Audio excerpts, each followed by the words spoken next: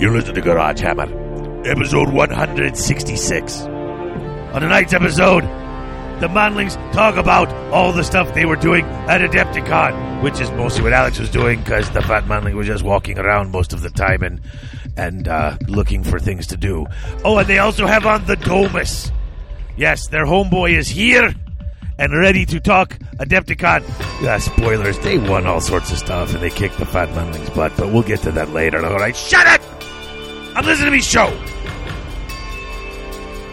Welcome to the garage, you tools, for the next 2 hours or thereabouts. We'll do the best we can to keep you informed, entertained, and perhaps have a laugh or two along the way. Bringing you what's going on, what's coming next, and any and everything Adepticon. I'm Alex Gonzalez. And I'm Dave Whitehead. Was that the Really? most anticlimactic? All that build-up? Yes, I had nothing, but I had a lot of it. So I figured, I guess that counts for something. hey, sometimes nothing is a cool hand. Nobody? Domus? Yes. Did you get that reference? No. From Cool Hand Luke? Sorry. That's before my time. It's before mine too. That doesn't mean I haven't seen it. Black and white movies. Oh no, man. No, that's in color. But okay, whatever. You know what? Forget you guys. Let's just go on and thank the. Hey, Domus is here. Everybody, thanks for coming on, Domus. Thanks for having me, fellas. Yeah. We should thank the sponsors. I think right now. Yes, we should, before this goes a little too far down the rabbit hole. So, in any event, as always, we need to take a moment to thank the sponsors of Garage Hammer. Sponsors are Unique Gifts and Games in Grays Lake, Illinois. Chaos Orc Superstore. Say it with me, Domus. Chaos Orc Superstore. Chaos Orc Superstore. Chaos Orc Superstore. Thank you. And Six Squared Studios. For all of your MDF needs, Six Squared Studios. There you go. And, of course, we have to thank our Patreon associate producers, James, Mackey, Ryan, Taylor, and Shirley Tempel. And Misty Tempel as well, because I got to meet them at Acon. And very awesome people. Yeah, talk about really good people, man, and it's helped me out a ton. So, helping me moving stuff, and when I was running at the bits trading, they were helping me so much and running stuff around. They're good people. So it was nice to get to very to good meet. people. Nice to meet a lot of people, but they were really yeah. just there, like literally running stuff for me, so we can keep things going. It was wonderful. So. Let's see. Other than that, we got some voicemails and we got some emails, but I kind of want to jump into everything because we want to talk Acon, and we only have Domus on for so long because let's face it, he's a Domus in demand. It's what it is. That's right. That's demand. It's the fact of the matter, man. Let's be honest. Love it. He's a Domus in demand. I'm gonna put on my late night sexy voice for that right there. So, all right. So we're gonna come back. We're gonna take a quick break. Those of you who left voicemails and emails, thank you very much. People were saying that they liked the last episode. They were laughing out loud. That they really enjoyed it, and I appreciate that. But I just want to jump ahead, so I'm going to maybe revisit those if we get a chance. Otherwise, just know that we heard them and read them, and we appreciate that. So we'll be right back with news and rumors and the toolbox.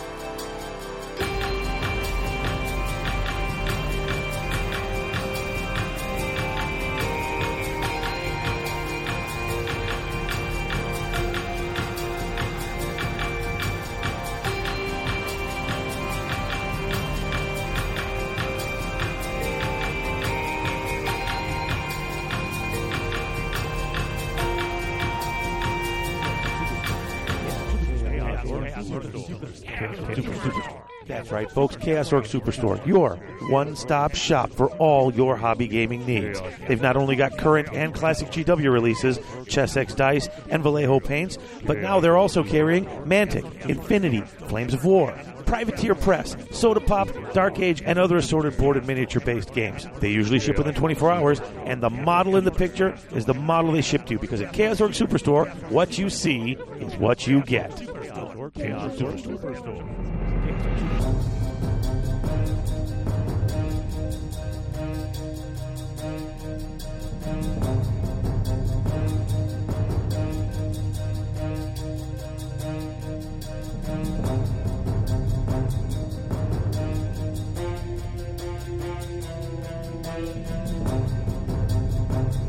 And we're back.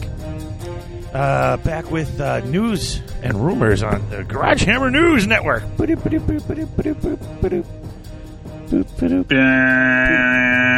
That's the printing. Oh, Yeah. We gotta get a good sound effect for that one. an old dot matrix printer, fantastic. It'd be great. Yeah. So I wanted to get a hold of Armageddon, and The new 40K thing? yeah, I mean, I wanted the terrain, really, you know? Yeah, the train's pretty dope. And you get all that extra stuff, you know, basically, you know, on top of it. I'm like, okay, the terrain looks pretty cool. I'll definitely order one. So that way I have some good terrain that's not AOS terrain when Chris Yu comes over to play 40K. And, yeah, I think it had been up for over 2 hours when someone said sold out. So... Yeah, that new box, looking at the contents, is a stupid good value. I just can't see why they're only... I mean, it's like... I would think that would be... you'd have more than that limited a quantity that you sell out in 2 hours. Or at Well, least, it's been selling out everywhere. Yep. Is even getting the tweets from like New Zealand and Australia, they were just boop, gone.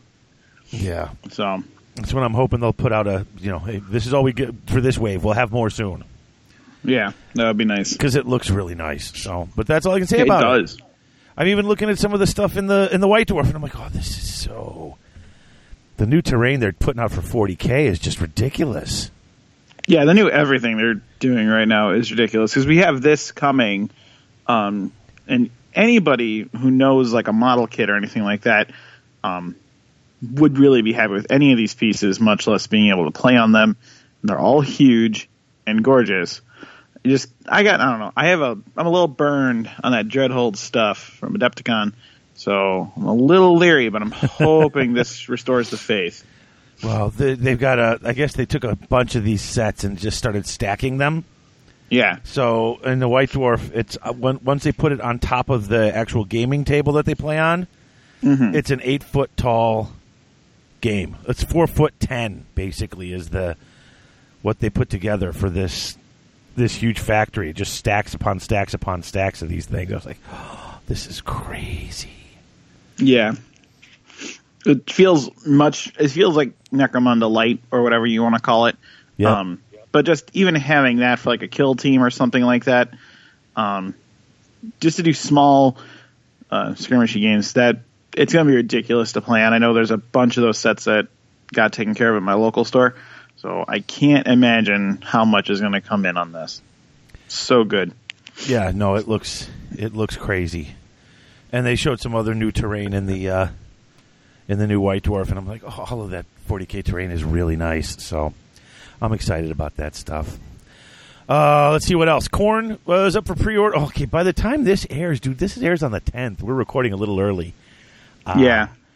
So Korn will be out when this comes out. So the Korn book came out on the 8th. It's the 10th. So enjoy your book. We'll talk about that at some point. Yeah, it's pretty ridiculous. A lot of the big spoilers have already been leaked. Thank you, interwebs, for... Well, and since the book is out, we can talk about everything we've already seen because the book's out. So, I like apparently in 40K they have that whole blood token thing. The blood tithe, yeah. That's in the Demonkin for Khorne book, which is kind of like their mix of Chaos Space Marines and Khorne Demons. But this one is very different because it can be used alternatively during your opponent's hero phase as well. Yes. So being able to summon up a new unit of demons if you need it, or charge if you need it in your opponent's hero phase. What? Yeah. Well, and you know what? I was reading it, and I actually double-checked. I'm like, did I read this right? Because you get a point for every unit that dies on both sides. Yeah. But when you actually use it, so in between the hero phases with all the shooting and the combat going on, you can save up because the most expensive one costs 8 points. Mm-hmm. But it actually says when you pick one of these abilities, you have to have enough points to cover its cost, but then you lose all your extra points as well, it says. So you only get to use it once per hero phase. Yeah. And no matter what you pick, you spend all of it. So if there becomes a particular bloody round and you're picking number 4, and that's what you need, but you've got 6 tokens, it's costing you. It costs you everything. You have to have at least what's that number. Yeah. So that's the one thing that you can try. That they can't just save up and every turn, nickel and dime you with a couple here and a couple there. They burn everything they use. Yeah. And it's one of those I think we're going to see a lot of tactical flexibility out of, especially the movement one. Sure. Being able to move in your opponent's hero phase if you overextended, or if you need to get a unit that's running an objective further out of dodge. There's a lot that you can do with this army. It's going to be really, really tricky. Yeah. And it's not just straightforward smash them up. So don't think that just because it's Khorne doesn't mean you can't play this tactically. It's got a lot of smash them up still, but yeah. But I was excited about it, and now they got the cards. Yeah, and all the those effect counters. Mm-hmm. Pretty awesome. Yeah, and now there's no dates in the White Dwarf for the Overlord's release, but the cards go up. They actually, by the time you're hearing this, the Khorne stuff's out, and that at least the cards went up for pre-order on the 8th, so they'll be out on the 15th. But there's nothing else listed. In fact, when it says check the Games Workshop website for pre-order on that's what it says for the other Kharadron stuff. There's no dates on it. Mm-hmm. Yeah, like here, order Battletome Kharadron Overlords. For more information, visit GamesWorkshop.com. Like there's no date on any of the Overlord stuff. That's all right. We can wait. Yeah, we know it's this month. They said it's going to be in April. So if it's not on the 8th, then it's probably you're either pre-ordering the 15th or the 22nd. So it's in the next week or two. It's all going to be available. And I wonder if they're going to release it over a few weeks, or if it's just going to come out with all the stuff at once. It'll probably be a 2-week drop. If you think about how much they have to do with the book, the little units, all the characters, and then the blimps. So they have a lot that they can do. It's probably going to be a 2-week release. Yeah, I'm assuming that the Sky Wardens and the Riggers are the same kit. Just different, 2 different things. But you got 3 separate Sky Flyers, 4 or 5 types of characters, and then a couple different units. So it's pretty cool stuff, though. I'm excited. Yeah. I'm trying to decide on my color scheme, because they're the same size as the old dwarfs. They're not huge like the Fire Slayers, which I'm like, okay, I like this. Mm-hmm. I like that size. So my old one were blue and white. So I'm wondering, do I want to do blue and white, or do I want to keep with this like purple and tan, or this purplish tan theme that seems to be running through the main part of the book? Because that looks pretty cool too.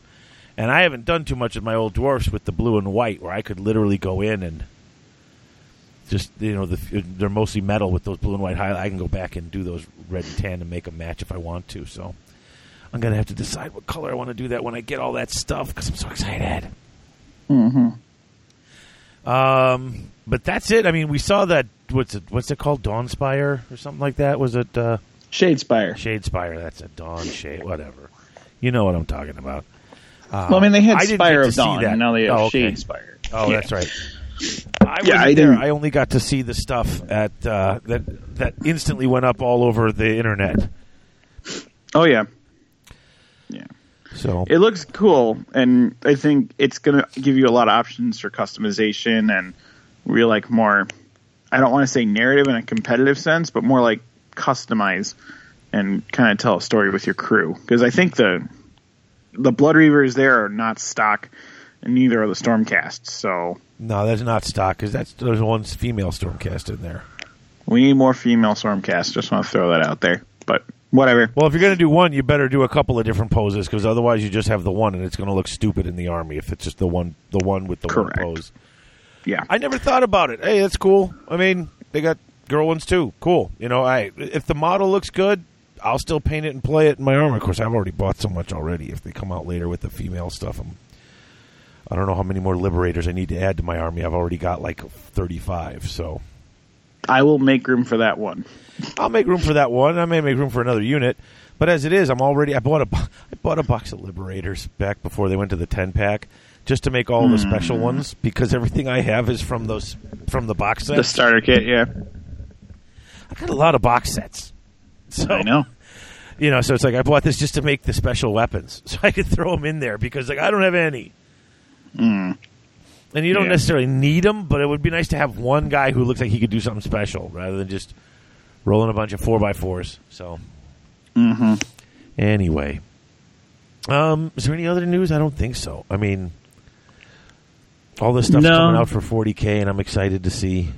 We're just a couple of months away, man. New edition of 40K coming out.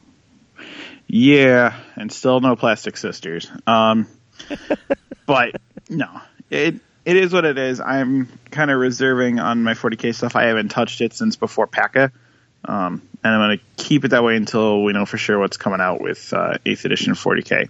I've got so much cool stuff here. So I have stuff to work on when I'm done with what I'm working on, but I have enough now for 40K where I think, because I got that used army and it's painted better than mine, so I could just put it right on the table. Although I do have to give a shout out. Oh, I totally forgot about this. I want to shout out and give a little plug for the TC War Room in Traverse City, Michigan, connected with TC Paintball, because Wayne, I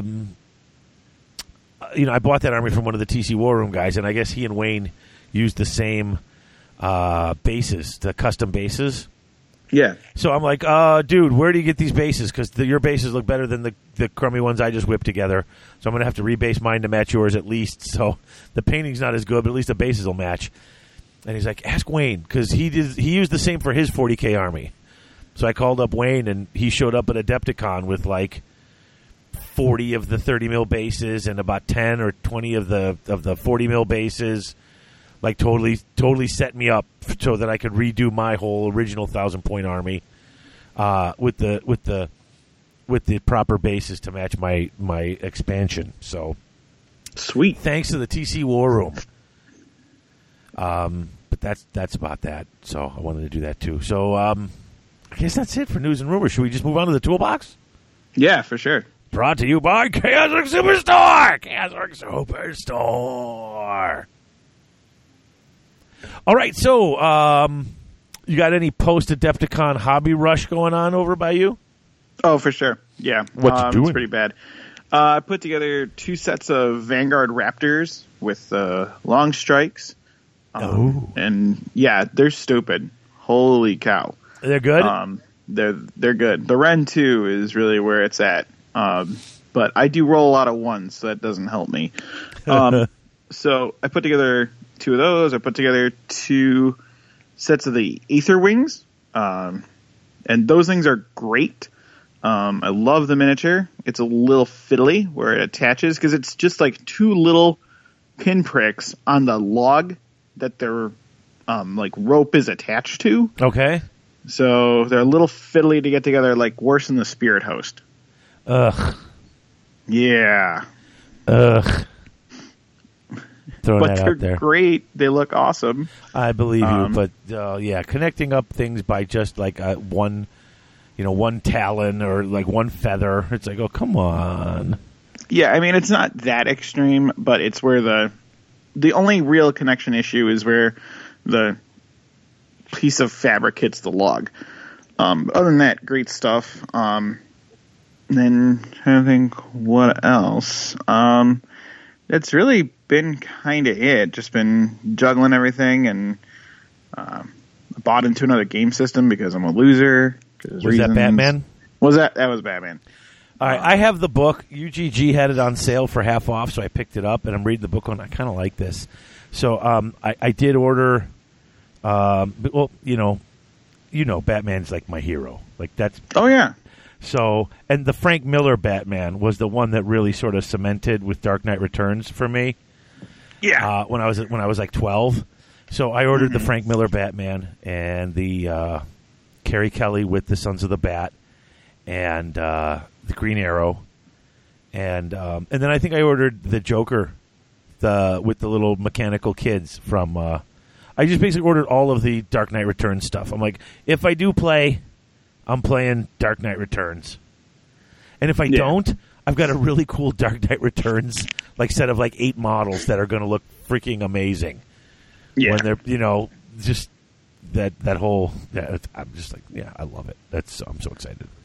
Yeah, and I mean I tried buying into Infinity, but the mechanics are just crazy, and then the models. If I'm not playing with the mechanics, I didn't want to go with it. But with Batman is awesome. So regardless, you're going to have awesome painted miniatures, even if it's a fun painting project versus gaming project. Exactly. So, yeah. So I started with Riddler because reasons. Like, he's always been my favorite of the Batman villains. Oh, cool. And the new crew that came out, because I don't like the mechanic version of him from the video game. No. I just don't see him as that type of a character. So the new one that just came out, I picked that up. I'm really looking forward to it. But I mean, that's like it, like hobby wise. How about you? Have you done anything? Oh yeah. So I've got a little bit of a secret project going that I can reveal in probably about a month. That I'm just at least trying to get things together and get them all put together. I'm very excited about that because it's going to be very cool. I told you I had like 3 starter sets for Age of Sigmar. So Yeah. I have 3 of the Lord on Dracoth, and I only really need the 1. Like 2 would kind of be awesome, but I really only need the 1.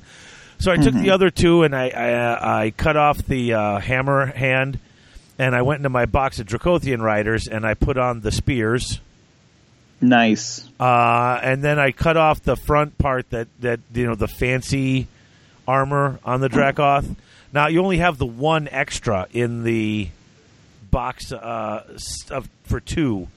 So I got the one guy got his front plate on, and I ordered another box. So I'll have 6 Dracothian Riders or Dracoth Riders, whatever it is, Dracothian Guard. Because I bought the 2 originally, and then I used some of the extra bits to convert the 2 Lords on Dracoth that I had. And they're not huge conversions. I just changed it up enough so that they can repurpose them. I am a little annoyed when I went to break off the one piece of armor, like the underlying part broke off with it. So I am going to have to like sculpt a little something in there because there's going to be a gap now. So I'm trying just to sculpt a little bit of that armor bit because it's pretty flat. If I can just kind of flatten it out, cut the piece, and then get it pressed in there, I think I could I just want to fill up that little armor bit. Like it's over the fancy part. If you look, there's almost like a collar on the top behind it portion. And when I know what you're talking about. And when I ripped off the piece of armor on the one, it was fine. On the other one, it snapped and ripped off the collar part with it, which was actually attached to those little square leg shields or leg armor. It like went over their shoulders and then around that neck part. So I'm like, I got to fix this and build it. But it's it's a couple of quick moves. If I could get the head to pop off easily, I would just put a regular Stormcast head on him so he doesn't have the same long hair and plumage of the Lord on Dracoth. I'm going to try to do that. But, I mean, I don't do a lot of conversions, So, like, this is actually a lot for me. Just swapping out the arms and the breastplates and then... Oh, and I only have the 1 extra shield as well, so I'm going to need to get the box to get the other extra shield so I can get the extra shield on the guy. But, might as well. I'm not going to run 3 Lords on Dracoth, and I have these here. Might as well use the bits from the 2 boxes I bought to make the 4 guys stretch into 6. Absolutely. So I got 2 guys with crossbows, 2 guys with spears, and I got to figure out what to do with the next 2 guys.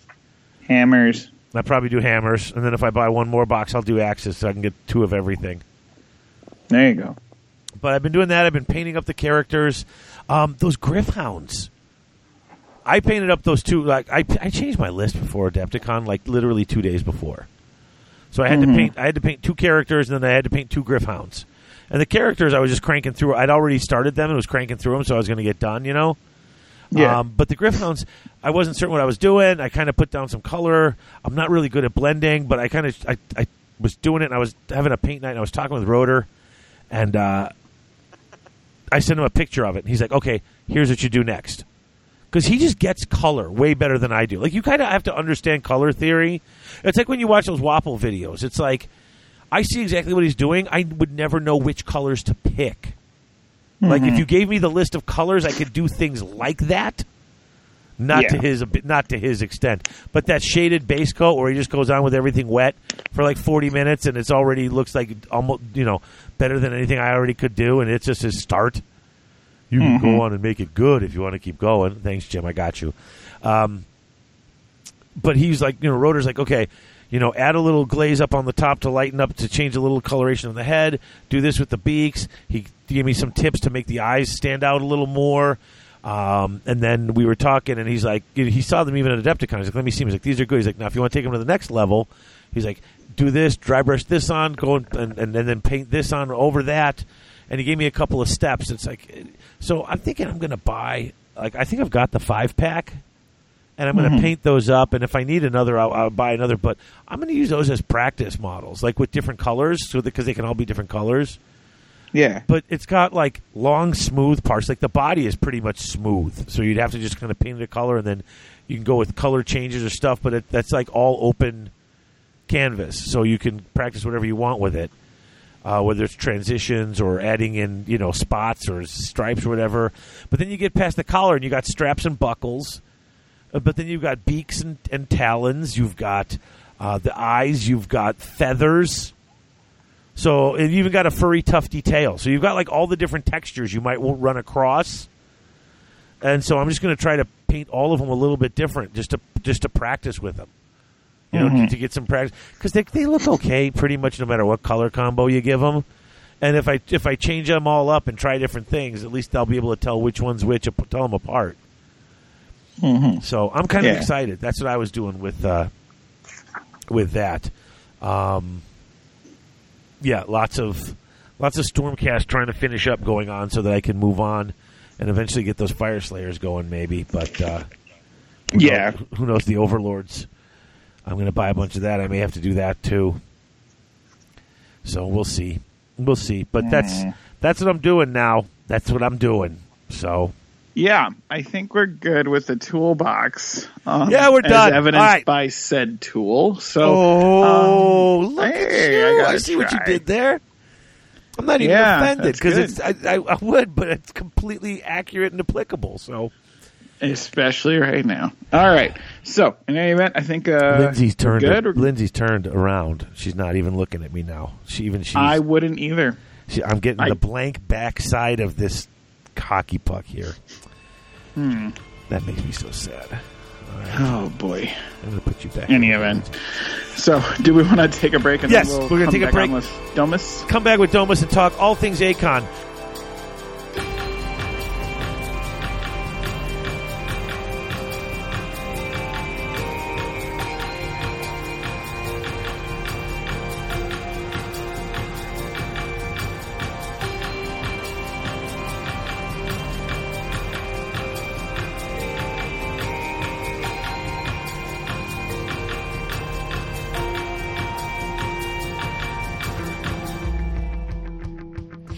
Check out that guy in the Garage Hammer shirt. Who cares about him? Look at that guy with the Garage Hammer hoodie. That's right, guys. Nothing tells the ladies I'm one of the gaming elite like GarageWear. So hurry to GarageHammer.net/store and soon you'll be the guy at game night that all the gamer chicks are talking about. Remember, boys, first you get your gear, then you win all your games, then you get the chicks. That's right, boys. The only gamers we notice are in garage gear.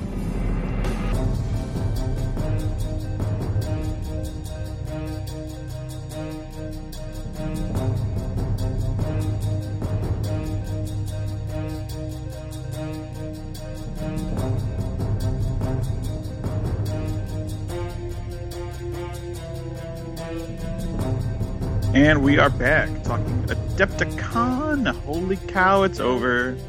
I can't wait for next year. It's going to be amazing. I am But excited. did you guys have a good time? I had a blast, Yeah. but I won things, so I'm biased. A little bit. Let's see. I had some good games, and I managed not to spend a lot on stuff I didn't need. And I went to a painting class and picked up a cool new model. Not even released yet. That's what they were letting us paint. It was so awesome. I had a really good time. I got to hang out with my friends, had dinner. Did you go to Duncan's class, Dave? I did. Nice. You got an Argonaut to paint. Yeah, I saw them. I didn't see yours, but I saw a bunch of them. Yeah, I'm excited. That's I like it. I learned a lot in the class too. We'll get to that, I guess. But Duncan's class is like watching Duncan's video, but you get to stop him and say, "Wait, can you show me exactly how you do that?" Instead of just cutting to the next thing. And we got to meet his producer, and I forgot the producer's name, but he was really cool too. And I asked him, I said, "Are you the guy who?" Yeah, and I'm like, "Are you the guy who picks the sound effect, the whoosh, when it goes to the next one?" He's like, "Yep, that was all my decision." Because I asked the pertinent Warhammer questions. Live guys are so good. Yeah, it was cool to get to see them and stuff and meet them. But that class was really cool because you literally could. You'd be like, "Wait a minute, how do you do this?" And you'd be like, "Okay, here, let me show you." And then you just stop painting, walk over there, and you'd be like. And you know, when you watch him paint those lines, those really straight, perfect lines, like right down the ridge of the prosecutor's wings and stuff. Yeah, that's what he does. He's just like, "Yeah, I just thin my paint out a lot, and then watch this." And he's like, super steady hand, boop, just pull it back lightly. Look how perfect it is. I was like, oh. So actually, it is exactly what I actually. I'm like, he must have some trick, some way that it's easy because I watch him do it in the video and like, man, I can't copy it. No, he's just really good at it. So then he shows you exactly how he does it. You're like, I still can't do it. Not that, at least not, you know. But then he shows you other ways to try it. He's like, you could have come at it from this way or this way. Yeah, I find it's all about bracing your hands the right way. Yeah. Yeah, he does that. Yeah, I think we all try to do that. Otherwise, you shake. Yeah. But man, he's just going, just dragging it right down, just to put the tip of the brush. I'm just going to drag it right down this one crease of the. And it's like, wow, that's perfect. That's just, I guess that's practice and stuff like that. But I was just like, man, oh man. But yeah, I totally sidetracked us on that because the class was fun, and it's like, you know, you see the progression of the choices he makes, but you can just ask him anything, and he's all excited. I guess that they were talking about, you know, they couldn't give specifics, but, you know, he talked about how the color scheme was from, like, the largest of the big cities that they have, the Sky Cities. And apparently the big boat is big. Like, I guess... Yeah, it's like 170 mil base. Yeah, like this thing... It's a big boat. It's as tall as I bet it's taller than it is long, I think, because with all the spheres on it. But it's like going to be like almost Bloodthirster big, is what it sounded like. I'm like, wow, that's just huge. Are you going to name yours the Orca? No. I'm going to name mine the Spirit of Grungeny. Oh, missed opportunity. No, that was the name of the freaking boat. That, what's his name? From the old world. Malachi McKyson, the guy who made the orc and goblin axe thrower. No, I know exactly. That was what his you're airship. Yeah, that was his airship when he met up with Gotrek and Felix. Yeah, I was just talking about the need for a bigger boat. Oh, yeah, I got that, but I thought you were being serious because you got to name it something, and everyone's going to try to come up with clever names. No, I totally name it the Orca because that's about what it'll do. But it's all good. Don't mean to burst your balloon or anything, but anyway, so cool. Where do we talk? There's just so much going on with Adepticon. Just I don't know where to start. Well, why don't we start? Well, you got there before. You guys were there before I was. You guys were getting everything set up and getting everything going. Alex, what events? List all the events you ran.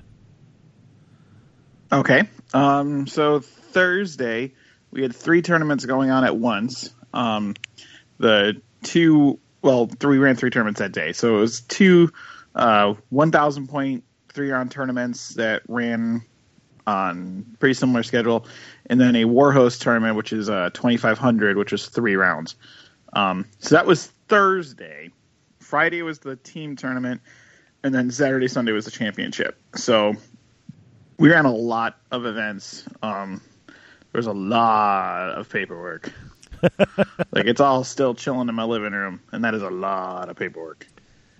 I believe it. So, yeah. So, I mean, we do keep them for a while just in case we encounter boo-boos, which we unfortunately did this year, but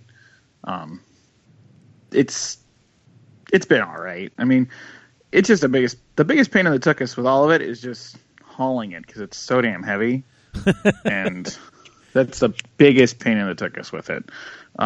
But no, we ran a lot of events. We had a lot of people coming in and out. We had 104 on Saturday playing AOS. That was including the one-dayers, and we did have a couple dropouts going into day 2. And then we had 68 teams for the team tournament, which is huge. It's 136 nerds playing AOS. It was great. Nice. That was fun. Yeah. What's the most you had back at the heyday and prior? For the champs, the heyday, we were probably about 140, 150. So we're getting back up there again. And teams? Team was actually right around, what are we at, about 70, 75? Yeah, so, I mean, on the team, we weren't too far off. But the championship, still room for improvement. But the team, I think, was really good. We had a lot of good players, had a lot of people show up, and just had an absolute riot. One of the biggest things from my perspective, playing most of the days, was all the new faces. It's just such a vast amount. You know, there's clearly a bunch of old players that are still going, but there's a bunch of new guys playing the game. And most of my games I played against people I'd never played before, which was just fantastic. Yeah, there was a lot of names I didn't recognize on any of the sheets. And there are some that I did that, didn't play too often or whatever, but most everyone came in with the absolute right attitude of, we're having fun first, or being competitive second. Two guys. I mean, there's still obviously I'm sorry, go ahead. No, I mean, there's still obviously the competitive people that go to tournaments, which is just fine, but I think almost everyone came in with the right attitude of, we're here to have a good time first, and then win a tournament second. I think that's the attitude I picked up from most of the people that showed up. Am I wrong? Yes, no? No, I don't think so. I mean, most of what I saw was good and positive. So yeah, I heard a couple of horror stories, but that's more player etiquette than anything. So, and you always have that. Did you notice that too? Mm-hmm. I heard that too, and I think that you got a lot of new players in the scene, and they're just not used to the tournament etiquette. And maybe that's it, because fast dice rolling and quicker picker upping and stuff like that. The stuff that after being on the circuit playing tournaments for 20 years, I know, and lots of people just know, but I think there's some people that don't, or just haven't been policed enough. So it's all good. Just got to teach them. Yep. Yeah, no, I had a good time. I said 2 of the guys I played, I think, 2 of them were new. At least new to AOS. Maybe not new to tabletop wargaming in general, but... What events did you play in, Dave? I played in the team tournament with Greg Dan. I think we played you the first round, didn't we? I did know that. That's right, yeah. And then the next day I played in the one day because I got that class signed up with Duncan, and I'm like, nah, I'm taking the class. Sweet. I figured I'm just not going to get that chance that often, So that was all it was. It was 6 games for me this weekend. But they were 6 good games. Like I said, I played 2 guys who were new on the one day, on the champion, on the one day for the champs, and then I wound up playing Ian Bots. Oh, awesome! I get to play him a lot. I met him 2 years ago. We were playing, and we played together. It was round 4 or 5. Like, at the end of the day, we just wound up right, lower middle, same place, just playing. And then last year, third game, we wound up this third or fourth game. No, it had to be the third game, yeah. And wound up right around that same spot, playing each other. And then team tournament, third game, I wound up playing, me and Greg played him and his wife this year. So we just always wind up right around the same points between games 3 and 4. And then it's like, yes, we're getting to play each other. It's kind of awesome that he's so much fun to play with. It's weird when you go to a tournament of 100 and some odd people and you get the same person a few times in a row. It's like, oh, I really look forward to this. This is awesome. Yeah, Ian's a good cat. Yeah. No, he and his wife were great. They were great opponents. They were so much fun to play with. And we were both playing Stormcast, so it was like we both went in there. It's the third. It's my last game of the day. I'm not there to win anything. Like, I've already lost a couple games. I know what's going on. So I'm like, I'm just going to see what you... I'm like, what kind of combos are you playing? He's like, what kind of combos are you playing? And it's like, oh, I never thought of that. And he's like, I'm stealing that. And we were just like, mirror match. Let's learn what the other guy figured out that we didn't and have a good game. And we did. We just punched each other in the face. At the end, he won. He had 7 models on the board. I lost. I had 13 models on the board. It was just it was brutal. It was just a back and forth punch in the face match. He got me on the one turn. He managed to get both of the objectives. So I scored nothing, and he scored double the points, and that was it. That was like he was off to the races. I was like, God, nuts. So I just said, I'm just going to try to wipe out your army just for the heck of it. And that's what we did. What did you play in, Domus? I played the team tournament, and then I played all 5 games of the champs. Ooh. Yeah. So you did amazingly well at the team tournament. We got incredibly lucky. Is what we did. Yeah, so. You stomped some chumps, is what you did. Well, we might have done a little bit of that. Nothing like doing it on Warhammer TV. That was great. I had a good time. We had the best time doing it. You guys were awesome. Yeah, and thanks to the Warhammer TV guys for just letting us play. That was kind of a neat experience. Did you watch it back yet? I haven't had a chance. Eddie had some rave reviews and literally said that our game was one of his favorites he's ever had on the show. I heard that. I don't know if he says that about every game or not, but I thought that was cool to hear. So, yeah. No, Eddie legit meant that one. You guys are probably the best game that we put on there all weekend, which is super cool that we got to have them for 2 days. It's amazing that they came. Yeah. Oh, yeah. And I got to tell you, those guys, they put on an A+ show, and they're like the nicest guys you'd ever care to work with. Like, even on Wednesday, setting up, they had stuff nicked in customs coming over for their set. So I was driving around with Eddie and Dan getting lights for them to broadcast out of our room. Oh, gosh. Having to go to Target for parchment paper, and they didn't call it parchment paper. So I was trying to figure out what Dan was talking about. I'm like, parchment paper. No, not parchment paper. Like, baking paper. Parchment paper. That's what we call it here. Yeah. You mean the stuff? Yeah, the paper that you can bake on that's not wax paper? Yeah, parchment paper. Yeah. So that was the exact thing he was looking for. So we had, they were... I would have taken him right there. That's what I thought he meant too.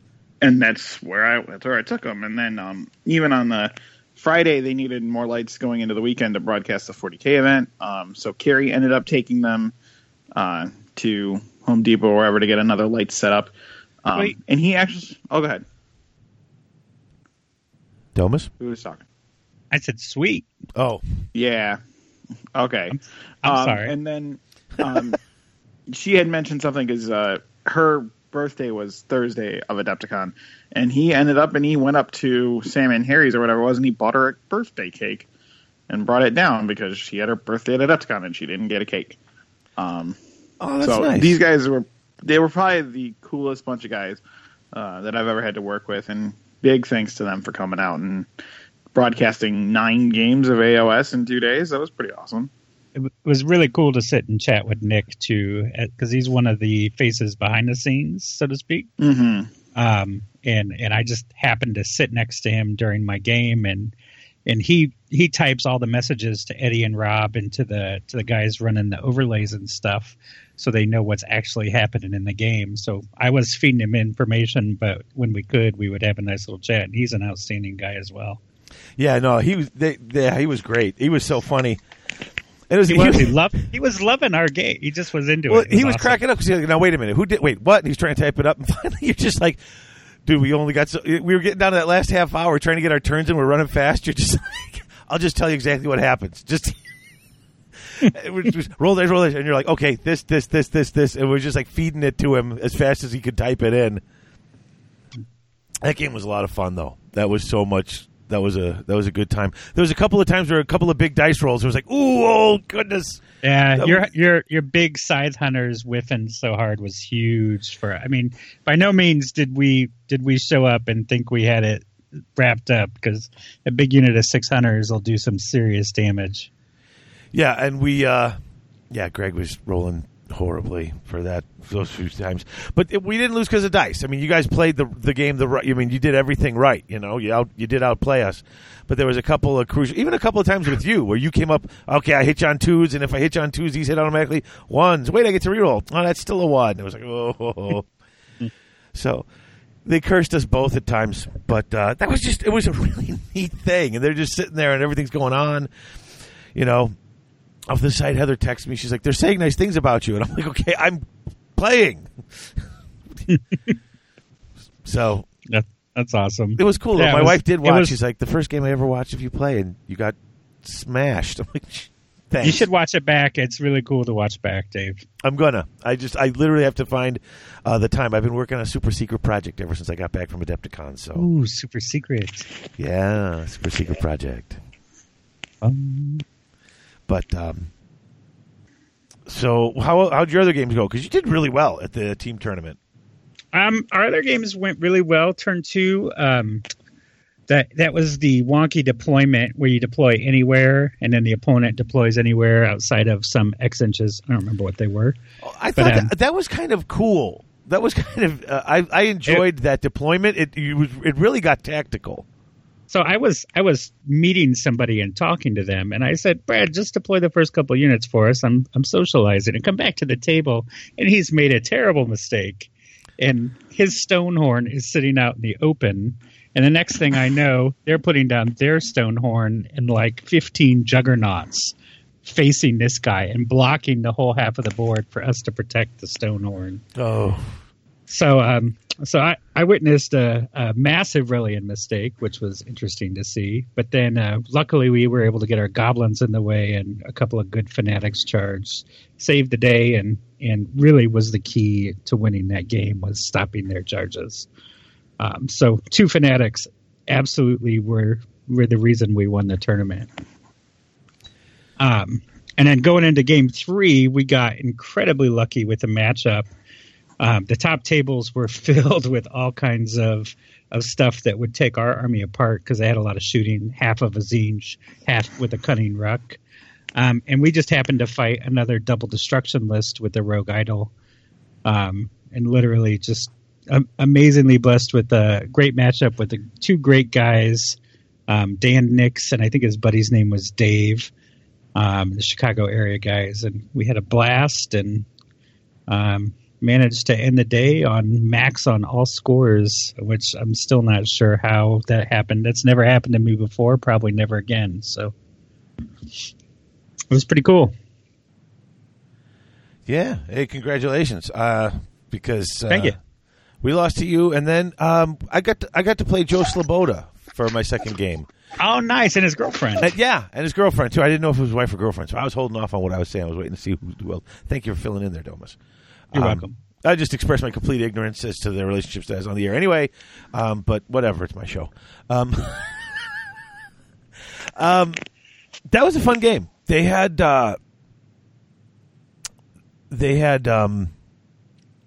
demons and dark elves. And man, those witch elves get a lot of attacks. Sylvaneth. Oh, Sylvaneth. Sorry, what am I saying? Sylvaneth. They're like demons. Let's face it. They're walking trees. They're evil. And I lose to them a lot, so forget that. Those witch elves pump out a lot of attacks. And all sorts of weird bonuses. Oh, okay, with this I get a 4-up save, and if I save it, then I roll a dice for everyone I save, and on a 4-up you take a mortal wound. Really? Wow, okay. I'm like, man, they were tough. I think we won that, like, on a lucky move. Like, Joe did a charge that took him 6 1/4 inches away from the objective. And that fight basically kept him from claiming it, and then on our last turn, I'm going to just fly my prosecutors over and land on that and take the objective. And we literally won on the last move of the game. Nice. So it was close. It was really close because I thought he had it, and then it was just a slight error on his part allowed us to steal it from what would have been at best a draw. Or not a draw, a minor win-loss, I think.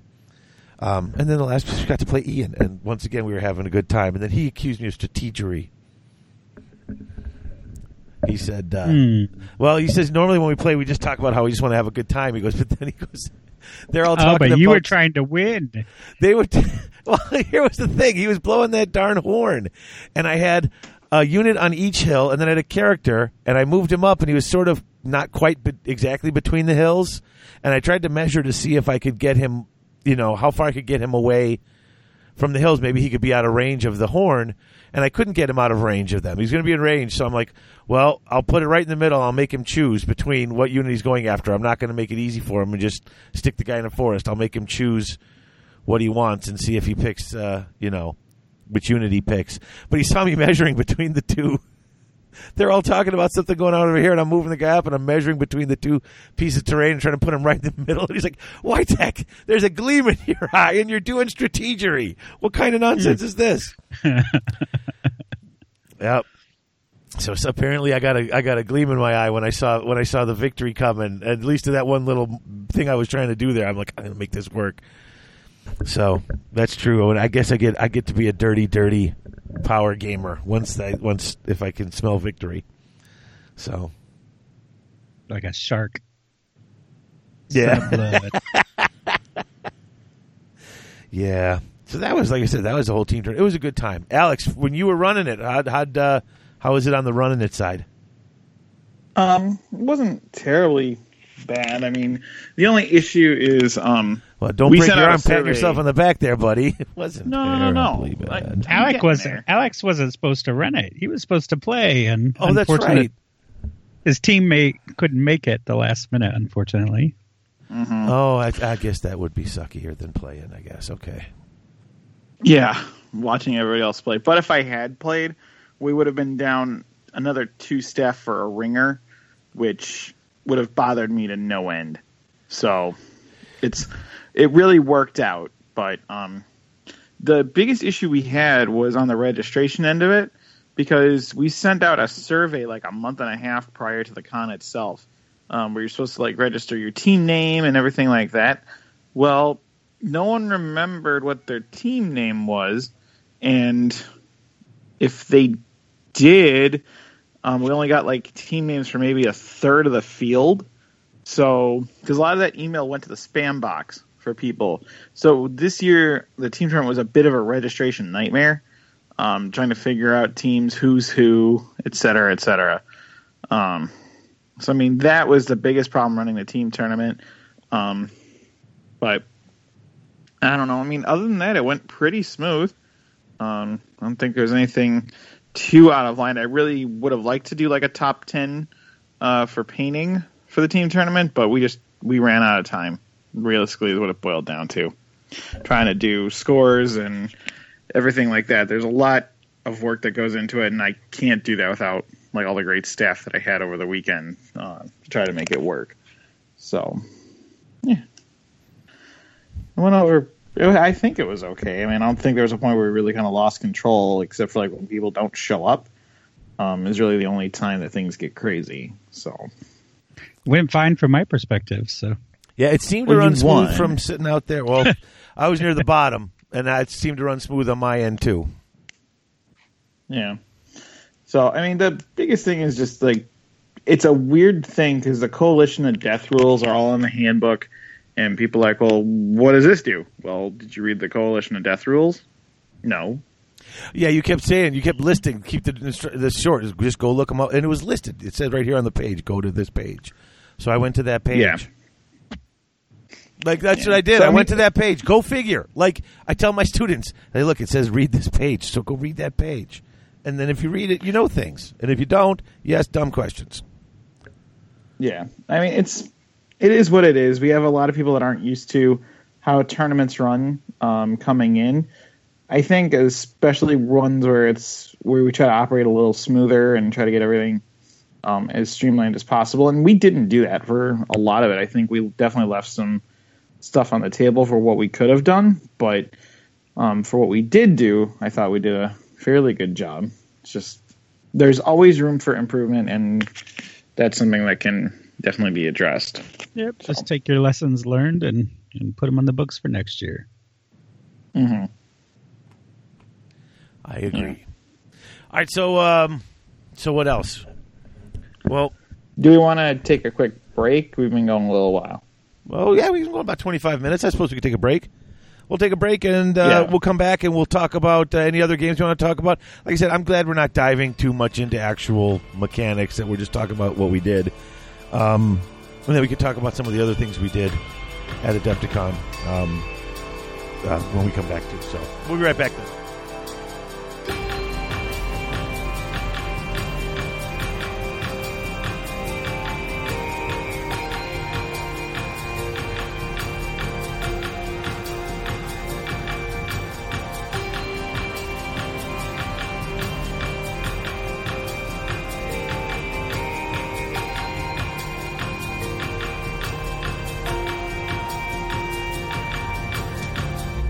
Are you finally looking to start your rebasing project? 6 Squared Studios. Are you looking for some new and interesting resin terrain? 6 Squared Studios. Are you looking for some fancy acrylic counters to keep track of wounds or maybe some other statistical anomalies? 6 Squared Studios. Maybe you need a new rack for your paints? 6 Squared Studios. Well, then look no further. What you need is 6 Squared Studios. They ship worldwide with domestic shipping for both the U.S. and Canada. 6 Squared Studios.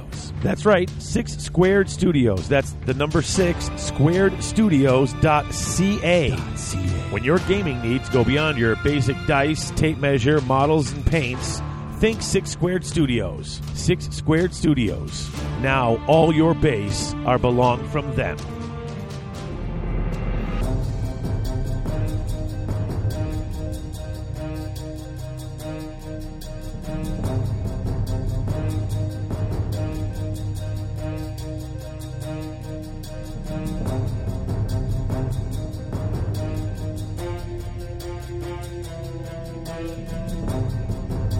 Are we back? Hey, Dave, are we back? I think we're back. I think he took his wallet. I think he took his wallet. Nobody got that either? No. Is that another black and white movie? No, it's Back to the Future 2. Oh, see, that's why. Oh, I think he took his wallet. 2. It's 2. Back to the Future 2 is fun. It was, but nobody remembers. Come on, Dave. I have the whole trilogy. We watch the whole trilogy when we watch it because it's good. Oh, boy. I like it. It makes me happy. What do you want from me? Okay, I'm feeling silly. I think we need to move along here. Wait a second. We talking about Adepticon or what? We're talking about Adepticon. So I only played in the one day, so I can kind of go. I went. I had a few games. I had a fun time. Played two guys who I think one guy came from 40K. One guy, I don't know if he came from 40K or if he hadn't been playing for a while, but he was just back in recently. He had built an army similar to your. Well, no, it just had that big giant thing. What's that giant thing you have, Domus? The Maw Crusher. That's it, Maw Crusher. He had one of those, and he had about 5 of those guys that are wearing the heavy armor, and a couple of characters, and then he had like a bunch. He had some wolf riders and spider riders and goblin-y stuff. Cool. Cool. And it was a fun list, and I felt a little bad though because, like, I've never actually had the I was playing Stormcast and I had the Hammer Strike Force. Mm-hmm. So is that out of the new book? I think so. Yeah, or no, they had it in the old book too. That's what I know. Yeah, it was. It's just basically a unit of the Flyers, the prosecutors, and you could put 2 units of any 2 paladin units of your choice, and they just fly up the Flyers, and then those guys can drop in within 6 inches of the Flyers. Okay, and they have to be within 6 inches of the Flyers. And so I had 10 Retributors with 3 maces, and then 5 paladins with 1 mace. And I dropped them down just about like 3 inches away from the Maw Crusher, and I rolled like 9s and 10s on the charge. So I managed to I was able to have them run a complete in a ring around him, and they get +1 to wound on that first charge and move when they first land. So 10 Retributors, after a couple of mortal wounds from the trumpeter and stuff like that, they were able to take that thing right out.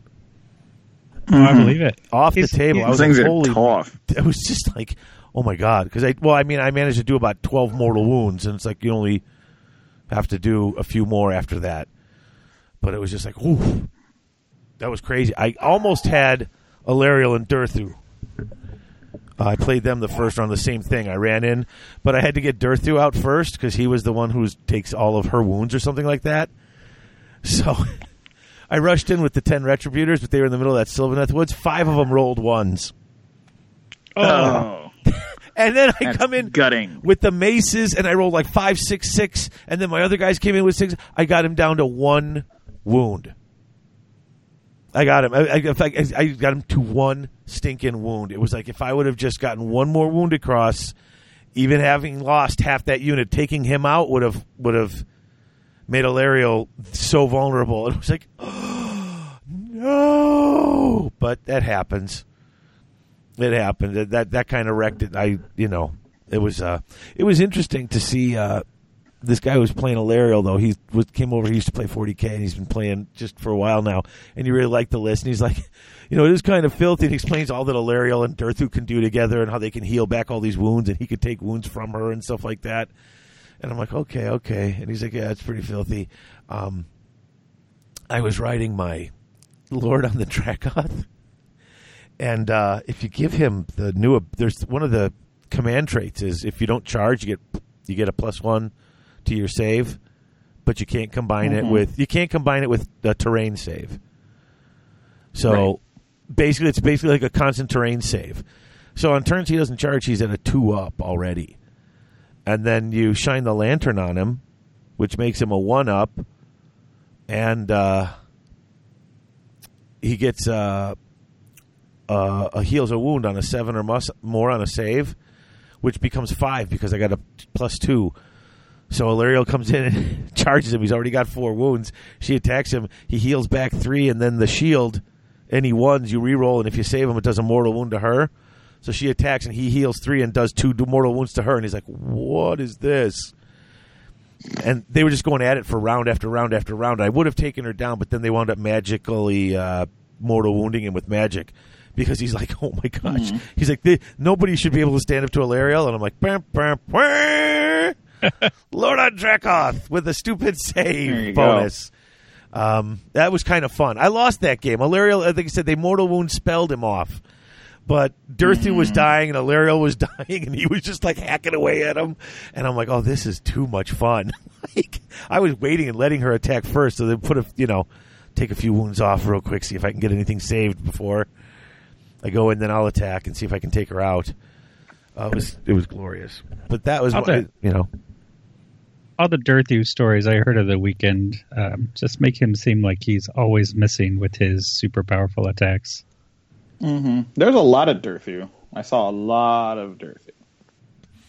Well, with him and Alariel, like I said, I guess that they combo up to some pretty nasty, or unkillable almost sort of things. because she heals D3 wounds to every unit around her, and then she heals another D3 to herself. And I was like, oh, I see how this is working. But I don't know. It was fun to play. I've never played against her, so I'll hear all the horror stories, and then I was like, I was able to kind of hold my own there, so I didn't feel too bad. So, what about you, Domus? Because you wound up playing and winning a bunch, didn't you? I didn't win in the champs. I won 3 of my games out of 2. I did get to play a Sylvaneth army, which was a first for me. And it's a terribly bad matchup for my army, but I managed to win through a combination of some good play and Durthu being a giant whiffer. Mm-hmm. Because Durthu was into my 15 brute unit, and if he had hit, he could have just ripped it apart. But thankfully, he only hit once, so I only lost 2 guys. Well, and that's the thing. He's so dangerous because he'd do like D6 wounds or 6 wounds or this or that. 6 wounds. He was full strength, and he had 3 extra attacks. So he's got 6 attacks with the ability to do 6 wounds, 6 damage with each wound he causes. So yeah, it was pretty frightening. Yeah, well, with those bonus attacks too, that's crazy. After you knock him down a couple though, suddenly it's like he's got, he doesn't have as many attacks, and they're doing D6, and it's like the threat is there because it's dangerous still if he gets all his hits in. But he's got 3 attacks, he misses 1 or 2, and suddenly it's like, oh, this isn't nearly as bad. The guy I played though is outstanding, and Brad and I had played him in the team tournament Friday, and he's a guy out of Milwaukee. His name is Brendan Melnick. And just really, really clean gamer on top of his game. He's been playing Warhammer since 3rd edition and plays 40K, and so it was really cool to meet him, and we just became friends. I got him on Twitter, and cool. He's really interested in just in playing tournament AOS and being part of the scene. So that's super cool. Mm-hmm. That's awesome. So that was tournament fun. I had a good time. I didn't win anything. I didn't expect to. I went and I just played. Domus, thank you for loaning me a display board. You're welcome, buddy. All the guys from Britain come over, and Dave Whitecheck asked me for a display board. It's funny. Yeah. Mine's terrible. So now I got your big one. The big one is just unwieldy, and you can't fit a lot of models on it. It was not a display board; it was a kid's art project of my students, and it's really cool. Oh, the found art project thing. Yeah, yeah. But parts of it are it looks unfinished because parts of it are showing because that's part of it being found art. She didn't want to completely cover up all that stuff. Like she still got a really great grade, and it's a great piece of work. I just can't fit it, and it's heavy as hell. So. It is. That's like a 10-12 pound display board, and I was like, well, no, that's dumb to be carrying that around. I don't want to carry that around. Like it's not that heavy, but it's heavy compared to the 2 pound display boards that you gave me. I'm like, oh, this is wonderful. I know, Alex, you were you had some feedback, or you had some plans for next year that you were already putting in motion. Yeah. From a TO perspective, I have to be very hypercritical of myself and the job that was done. Because to be perfectly honest, I'm never happy at the end of any year, regardless of what everyone else says, because I always find the problem and I have to try to fix it. So unfortunately, I have to look at it with a very different context. But overall, I think the attitude, for the most part, was what I wanted, which was people coming, having a good time. But there's a lot of stuff on our end that we've learned going forward, and things need to make changes.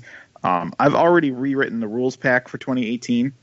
I took every little bit of feedback, wrote it down, and immediately changed what I could. There's some big things on there. We do need to be tighter about painting and what is and is not acceptable to play. We didn't police that as probably hard as we should have. So what do you mean? I want to get to that. Well, some unfinished armies that barely made requirements to play. Okay. Because we do have that fully painted requirement. But, I mean, realistically, the hobby level was just so damn high. Because in the championship, we had to kind of narrow it down to, like, our top 10, or we actually had to narrow it down to 12 before we got the best painted. Whoa, what is going on? Somebody's playing Sargento on my computer. I don't know what the hell that is.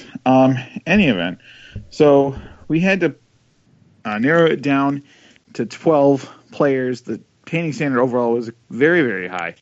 And to try to have to pick between all 12 of those best painted armies to try to figure out who is going to be number one was obnoxious. I don't ever want to do it again, but I know I have to do it again next year. But, yeah. No, the gorgeous armies, we had to get Duncan Rhodes involved in figuring out who's going to be the top painted award. And it's just kind of like, oh, this is fun. There's so many great armies, and I think that was one of the biggest positive takeaways. That the hobby level was very high. But we've been moving in the right direction on a lot of things. Adding terrain, we added a lot of line of sight blocking terrain. And kudos to obviously like Domus and Dominic Reitman, Kyle Schultz, Greg Dupuis, and a lot of the people that helped us paint terrain for this year. We had all that Dreadhold stuff. That's all new additions, and we wanted to get some bigger pieces to work on blocking line of sight. So we want to add more. Great. They were great in the game, by the way. Yeah, awesome. I'm very glad to hear that. Because Lord knows those things are a pain in the tuchus to build. Yeah, I'm not a big fan of that assembly. Give them to me to paint. Let somebody else assemble them. Yeah, that's what it's probably going to boil down to. But we still have a bunch of that, so I think more than the towers, I want to build more walls. Obviously still need to build some towers, but and more walls, more medium line of sight blocking terrain. Why are you still talking Sargento to me? I think it would be easy, Alex, to create some walls and cast them, create a mold and resin cast a bunch of walls. I was thinking about that. Yeah. By the way. Yeah, no. So we want to work. I want to work on that. I mean, I would love to do more tables, but the terrain in general, I needed to add a rule that you're not supposed to remove the trees. I didn't think that was something that people still did, as far as like moving through the trees. It's just like to me, it's common sense. I'm a fan of pulling the trees out, but not going over the tree hole. Yeah, that's what we were doing, because kind of moving the guys underneath the branches was kind of a pain. But as long as you can fit around the little, the circle where that tree was, as long as you can go around that, we didn't mind if you pulled them down. Yeah, and it's also just remembering that has to block line of sight, because that's a big deal. And for the Wildwoods, people asked me like pre-tournament, it's like, do we have to, does it have to be the same size as the GW Wildwood? And it's like, well, yes, of course, but they didn't ask me about the trees themselves.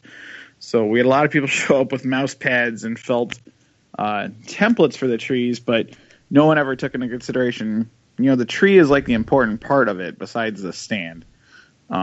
So we had to write in language to say, you've got to bring either a Citadel Wildwood or something the approximate size with trees. Very specifically had to call that out. So that's been written in already. Yeah. And most people didn't. It's just like, well, they're a pain in the butt to haul around. Which I get, and the trees are absolutely terrible to assemble if you want to put the leaves on, because nothing ever lines up. They break off a lot. I got about a half a tree's worth of fallen leaves to glue back onto the tree. Yeah, but I mean, realistically, if Dan can bring 6 bases worth of trees over from the UK, you can bring one from one Milwaukee has an excuse. Or whatever. Yeah. Not anymore. So, but that had to be specifically written in. Yeah, I heard I heard there was quite a lot of mouse pad forests. Yeah.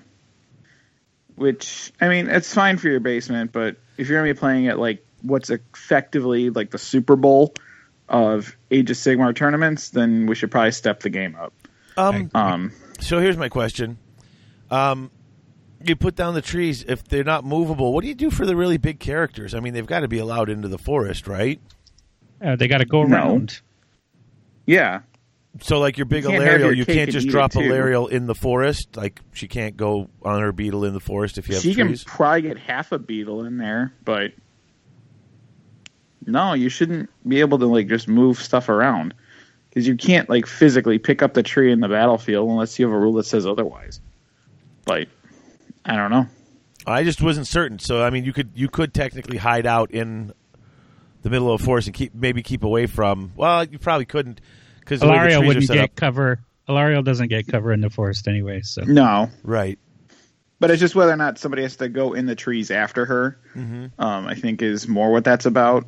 But realistically, it's for line of sight blocking and to keep the big critters out of there. Because the trees definitely synergize more so with the things on the smaller bases, whether it's the hunters or the dryads or whatever, right? As opposed to like the big critters.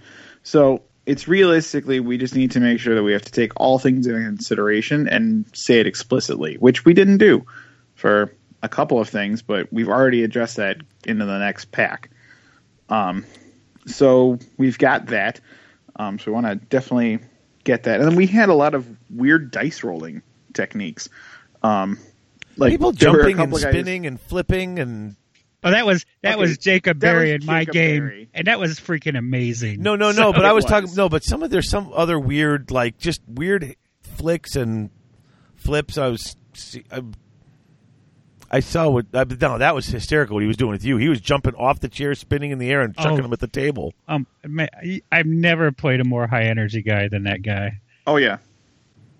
No, he can come back. Maybe just no energy drinks for that, bro. I put my game 5, Dave, the guy I played, put his hand on the table. So, like, he's across from me. He puts his left hand down on the table, creates a wall, and then rolls the dice into his hand. So I can't see the dice. What? Yeah, so there's that, and then we had a couple of guys show up with Cunning Rucks, which I understand you shoot at least 100 or 240 shots during your turn. I get it. That's a lot of dice. But they showed up with like tackle box bait separators and organizers and stuff, and they had the dice sectioned off, and then they tape the thing shut, and then they shake it and put it down on the table. It's like, is that really rolling dice? But I mean, if there's a lot of room in there for them to really jostle around, I would say yes. But if it's kind of a tight squeeze, would those ones in the middle actually get a chance to actually roll and spin and come down on a random side? Yeah, and we know the guy, and I promise it came from a good place. But there was a lot of them that did that though. Well, and I saw it on Warhammer TV as well. I saw it on Twitch. Yeah. So there was a lot of discussion there in the hall about whether that was okay, and everybody had a different opinion. Yeah. So I think it's good for Alex to address it and just be clear. No, it's good. I think it's good to address it. You know, I mean, I'm not saying anyone was trying to pull anything, but it could. I mean, oh yeah, it definitely could be misconstrued that way. Yeah, and that's what we're trying to avoid. But it's just one of those things that we didn't think people would do. I mean, if you had told me that someone was going to show up with a tackle box full of dice and say, okay, this is my Cunning Ruck, here we go. It's like, beg pardon? What? Yeah, so I was kind of flabbergasted. That's the thing with the Cunning Ruck. If you're going to play that garbage, you got to roll those dice, and you got to suffer. Yeah. Oh, yeah. If you need a KFC bucket, you need a KFC bucket. That's just how it goes. So, do you remember the Noblar video shooting at the Giant, and the guy had a giant like pretzel jar, one of those big giant Sam's Club pretzel jars? That was amazing. Yeah, and if that's what you got to do, that's what you got to do, buddy. So get your KFC buckets now. I'm talking to you, doing Pat. that again. Get it together, buddy. Bananas. All right. So we got that. And then the round feedback we got was that the rounds weren't long enough. There were some games that did finish very, very quickly. And there were some games that took a little longer to get to a natural conclusion. So we're going to look at expanding the rounds, at least in the championship and the team, to 2 hours, 45 minutes. It's an extra 15 minutes on top of what we're given now. Our biggest concern with running events is always, especially at Adepticon, because there's so many other things going on, is we don't want people to miss opportunities to do other events or have things lap over or anything like that. But realistically, we just want to make sure that people are getting their games in on time, that are getting completed to a natural conclusion instead of being stopped by the clock. So we're going to look at expanding round times to 2 hours and 45 minutes. That should hopefully give people enough time to finish their games. And then the scenarios. So full disclosure, I tried to write my own scenarios for each of the events. And I also mixed in some handbook scenarios. There were a lot of my scenarios that went over fairly well. There were some that did not go over very well at all. And the ones that did not go over very well are already in the trash can, and I'm going to set that thing on fire. So don't worry about it. But we really appreciate the honest feedback that people gave us. It's like, oh no, that scenario is like complete garbage. It's like, okay, well, it's gone. So let's not worry about it. But it's just, yeah.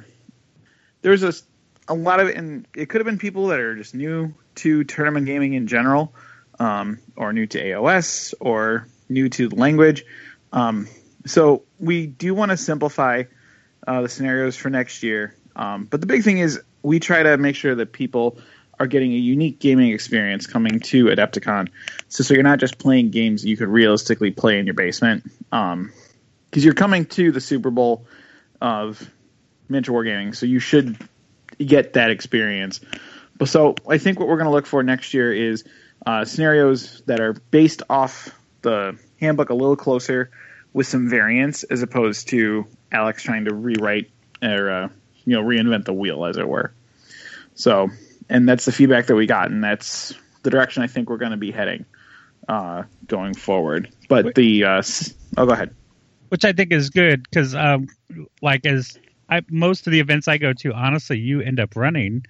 So I feel that it's just the way it is. Alex runs our events in the Midwest. It's the truth. I feel it a bit of a disadvantage because most of my games in a year are tournament games. It's just the way it works against the guys that always play against the General's Handbook stuff because we don't. We play a version of it, but they're like Blood and Glory. I'm like, you can say Blood and Glory to me all day long, but it really doesn't mean anything to me yet. And I think it should. Mm-hmm. Yeah. Right. So, but the secondary objectives, I think that went over pretty well. There are a couple that need to get reworked or chucked all together. So for those that haven't seen the pack yet, essentially what you did is before the start of every game, you looked at a sheet that was in your packet, which had a number of different secondary objectives that you could pick from in secret, and then complete that on top of playing the rest of the scenario. But you couldn't do each secret mission more than once. So that added a little extra dynamic to it, because I think one of the favorite things that we always like doing is the secret agent scenario, where essentially you get handed an envelope with a secret agent. But this time we wanted to try to make it a little more full disclosure and put it in every freaking scenario that we did, because it gets received very well. So that, and then the tertiary objectives, that's the issue with some of them is like, well, you get points if it's, X many difference, but if you're on the top table and you're doing really well, then it's like you're padding your lead as opposed to giving somebody else something to play for. So we're going to look at that again going forward and see if we can make some adjustments to specific ones. But I think that's the direction we're going to head with regards to like scenarios and everything like that. So we do want to reevaluate our paint sheet too. I mean, it's good, but it could be better. So we definitely want to work on making that modification. I don't know if you have any feedback on that, Domus, because you're like prolific painter extraordinaire. Well, thank you. My big thing with the paint sheet is the way I always have done it in the past when I judged painting was took a very literal approach to the wording, and the wording is, did you convert something from scratch? Not, did you convert something from scratch, and is it good? So you want to have a way, I think, and this is something Alex and I need to talk about what his goals are. But I think you need to have a way to reward somebody, and then reward the guy who did that and then made it look really awesome. Because those are two very, very different things, and it's just about minimizing. That I get that there's always going to be minimalists, but we need to have a standard and it needs to be very clear so that no armies slip underneath that. And if they do, then those armies need to go to the side. And I know that's a tough job, but that's just what needs to happen. So some way to differentiate that stuff. So we always had, not everybody has the time to put into it. I get that, but everybody, in my opinion, that's in this hobby can do a decent 3-color paint job on anything. So that's kind of the goal. And just making it real clear and defining that on paper so there's no room for interpretation. Right. So, and that's just doing wording that I don't always do very well. So, I mean, we're going to relook at that. I do like the system that we have where you can get more points than the max, and just depends on your specific skill set, how high you get. So I do like that, but it does need to get reworked. It's an old, dated paint sheet. It's not as simple as what some of the other events use at Adepticon. We do have a bit of a higher standard in our room, but we didn't live up to it this year. I'd also with those higher paint points, I'd also like to expound on that to make it easier for you guys doing the paint judging to pick the winner by, okay, you can only get 25 points, but there's 35 possible. So who got all the points? And that's going to help you thin down the winning herd, so to speak. Yeah. Yeah. So we've got that. And then a couple of big changes that we are going to be making going forward. The first of which, round bases only next year, or oval bases. And that's nothing against square bases. That's everything to do with a rules issue, just because of ranges and models that can attack. It's just to put everybody on an even playing field. That's the biggest reason we're moving to round bases, because the game plays very differently if you're on a square versus a round, just based on sizes realistically. And I know a lot of people are hesitant to rebase because it says the bases don't matter, but for this type of event where it really can matter. Hey, going from 20s to 25s. That's just that right there. Going to a 25 round from a 20, that's the difference of a full rank, basically, of attacks, if you got a 1 or 2 inch reach. Yeah. That's a big, if you're concerned, and it is for a lot of people, hey, this guy, because he hasn't rebased, he's going to get a lot of extra attacks in, Well, let's just call it what it is, guys. We had a rough transition into this game, and no one wanted to force round bases because we had a rough transition. We were already going through enough stuff, but it's become a successful game, and it's freaking amazing. So, it'll have been out, 2 years in July? Yeah, like painting. Yeah. This is the cost of entry.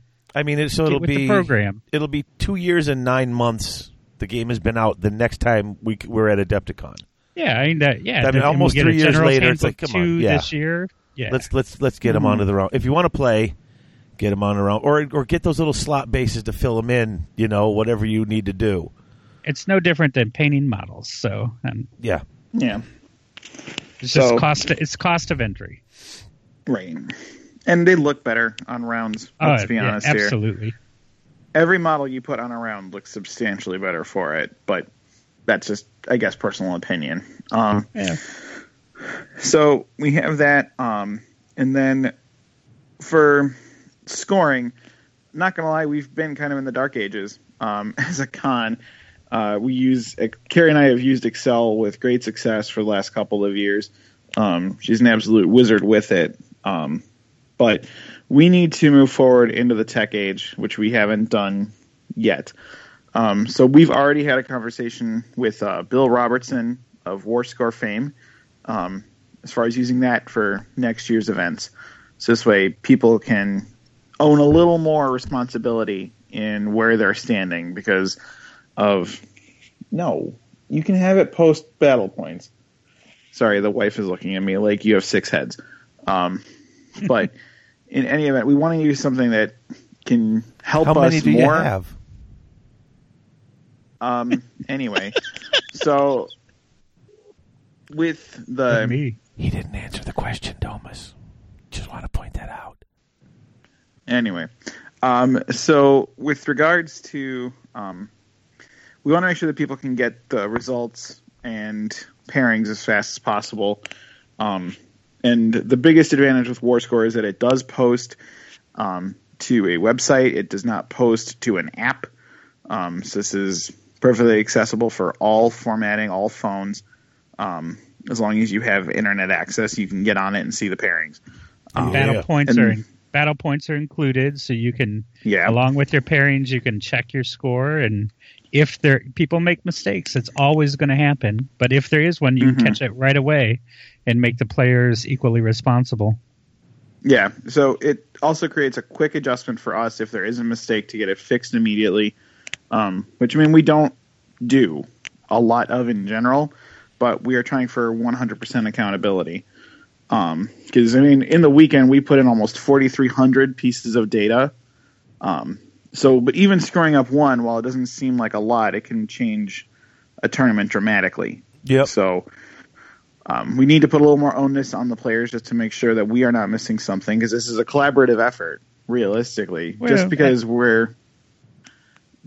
are the organizers doesn't mean you guys don't have a hand in it. You guys are the ones that are actually playing games and everything like that. And if you want to play where you're supposed to be playing, then that needs to get checked. Can Carrie Ann hear this right now? She's right next to me. I think it would be smart to look into getting her some help and give her a break. I know she owns this and takes it all very personally and loves to do it. But for 4 days, I mean, she's the hardest working non-gamer in the room. So that's just my 2 cents. She says you're super sweet, Domus. I think that she's the greatest, and she should totally get lots of accolades, and everyone should be really, really nice to her when they see her, because she's wonderful, and she's great, and we all like her very much. Kiss ass. In any event... I just was trying there, I know. It doesn't mean I didn't mean it, though, Carrie Ann. Yeah, we know. She knows. She knows. In any event, we want to do that. And then the other big perk to Warscore is that it won't let you play the same person twice. It automatically does that check for you. So, and it does for early round club checks too, doesn't it? Yeah, it does. We can certainly format it that way. And we already talked to Bill, and we can basically make this thing dance how we want to for the most part. And it operates very much like Excel, so it's similar software. But that's kind of the direction that we're heading to. So we saw it as a problem, and we already have an immediate solution. So that's where we're heading, folks. So everybody's known, everybody is clear. We've seen the issue. We're fixing it right now. And then the only other big change, just so everybody knows, what we're considering for next year is no compendium special characters. And when I say special characters, I'm talking like Kalita, Craggy, Cetra, a few things, because they're dead. Craggy's not in the list? Dead. What do you mean Craggy's not in the list? Oh, that's right. He's not, is he? He's dead. DED dead. Oh, that's right. So poor Craggy. I lost my Craggy. Hey, thanks for reminding me. Hey, if anybody else out there's got an extra Craggy from the old model that they don't need, get in touch with me, because my daughters did something and they moved stuff, and Craggy's gone. And I don't care if I can't play him. I got only half an anvil without my Craggy. Justice for Craggy. I need a Craggy. So if anyone's getting rid of him because Craggy's, expensive now, or you're never going to play him, get in touch with me or send me one, Craggy. I need a Craggy. So, okay, back to I'm sorry, had to do that. It's a thing I can do because I own the airwaves right now. So realistically, I'm sorry, I had to do it. Go ahead. It's fine. I'm good. I know. So I was realistically, if we're trying to move forward in this game, I have a really hard time telling somebody you can't play with your Tomb Kings, because in a lot of the background books they even mention fighting against Necrosphinxes, and there's a lot of stuff that realistically can walk over, but the named characters, no. I think it's time that we need to move past them. And then this will include like the Forge World special characters that are DED dead. So that'll include Sale. Good riddance to bad rubbish. He's DED dead in the book. Womp womp. Oh yeah. He DED. But not Skarak, right? No, Skarak will be legit because he was written for AOS. Yeah, he came out after AOS came out. Yeah. Okay, sweet. Yeah. So I may or may not have just bought him, so that's why I'm asking. Yeah, no, I understand. It's just I know some people will say, crying foul or whatever, but the truth is, if we're going to try to keep it within the scope of the mortal realms, because that's where our game is, and with kind of the push I think we're going to see from narrative play going forward, we need to keep with the times. And I think special characters are one of those big anchors that keeps us tied to the old world. So basically, you've got Lord Croak, and you've got Skarak, and there's a lot of people that walked over. The big ones, and I understand when I'm saying this because I do have my own Tomb Kings army. Death is going to take a big hit because they're going to lose a lot of the vampire characters that didn't walk over, plus the Tomb King ones, and then Destruction will lose all special characters except for Gordrak. What about Grimgor? He dead. He dead. Okay. I didn't. I'm not going to use him, but I didn't know. Yeah, Archaon killed him in the end times. You know me. The only one I have exploded. The only one I have a beef about is hot garbage, and that's Orion. So I refuse to believe he's actually dead. Okay, so for right now, he missing. That leggy chick stole his spear. Lindsay said he did. Leggy chick did steal his spear. Yeah. So I mean, it's not that I don't like these characters or have any sort of lack of emotional attachment or sympathy to them, because I do. I do miss Skarsnik. He's my boy. But the truth of the matter is we need to move forward, guys. And there's a lot of issues that come with those kind of models. Sale is a big deal because he does have like that game ruin potential. And there's a lot of things like that, but I don't know. I think it's just time to move on, guys, realistically. So you've got fair warning. This is on the table that we are considering. We haven't made an official call yet. Yeah, but just get your popcorn ready. So I don't know.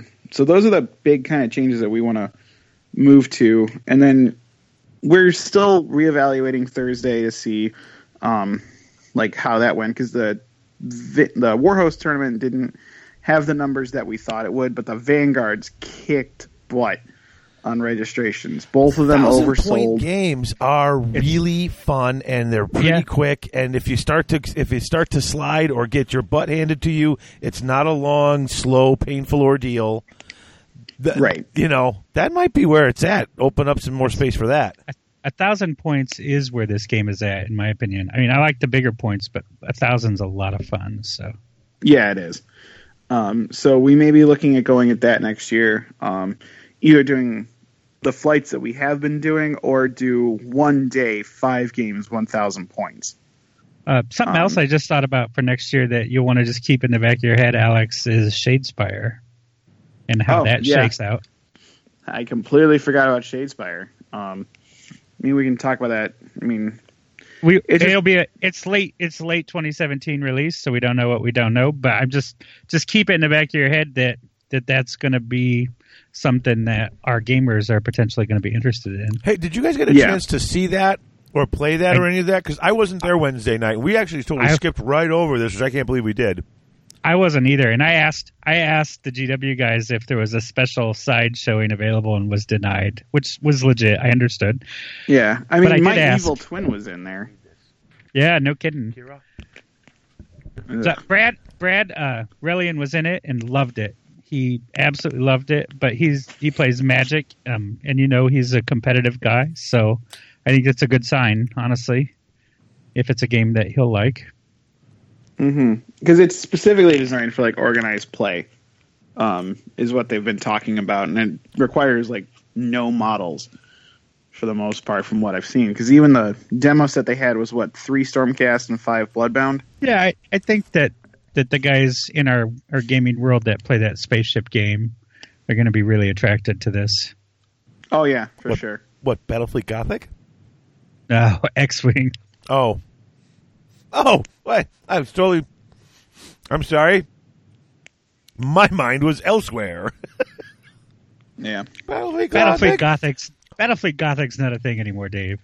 Yeah, hey, it's can still be. at Adepticon. Is it really? That's cool. Yeah. Well, we had, I think, almost everything except for like Necromunda and Mordheim. Yes, shows you what I know. Oh, yeah. I love playing Mordheim. Well, I really do.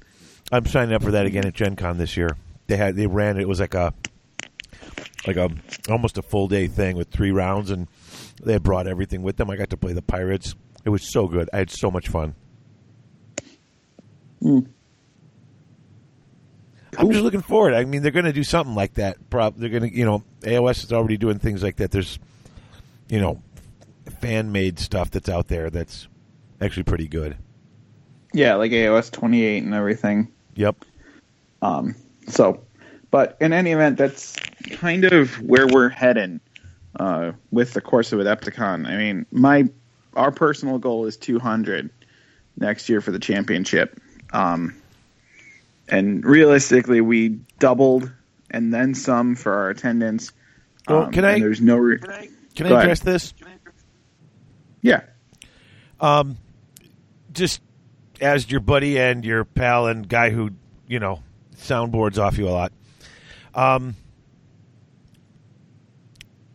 not saying your goal shouldn't be 200, but I think just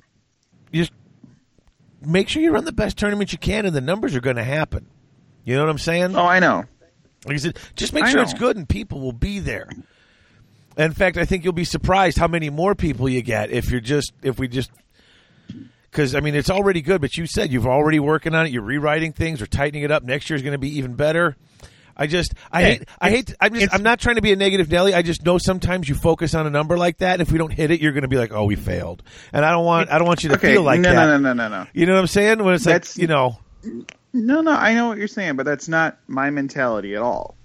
I mean, I want 200 people to come and show up because I want to see that many people come and show up and play games and get the community to grow. That's what I'm looking for. I mean, I'm not looking to be the biggest. I'm looking to be the best, but also give an opportunity for this community to grow and get people out and playing, because it's an environment where they can go and play, where they feel comfortable enough to go and play at a tournament, because it's so scary. And the biggest issue, Dave, is we have to plan for a number because of terrain, because of tables, because of the room we're going to need. So they're just the logistics stuff.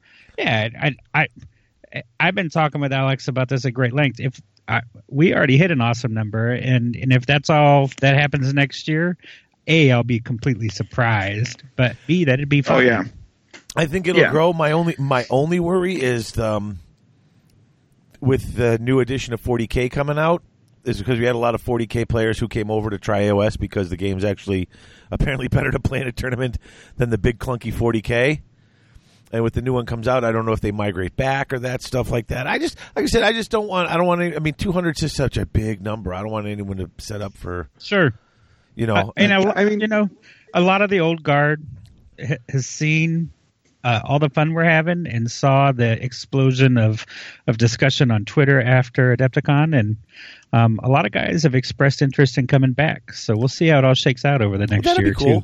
That'll be cool. Like I said, I'm not saying people shouldn't come and play. I'd love to see a 300 person. You know, I mean, well, then Alex has got to do a lot of work. Whoa.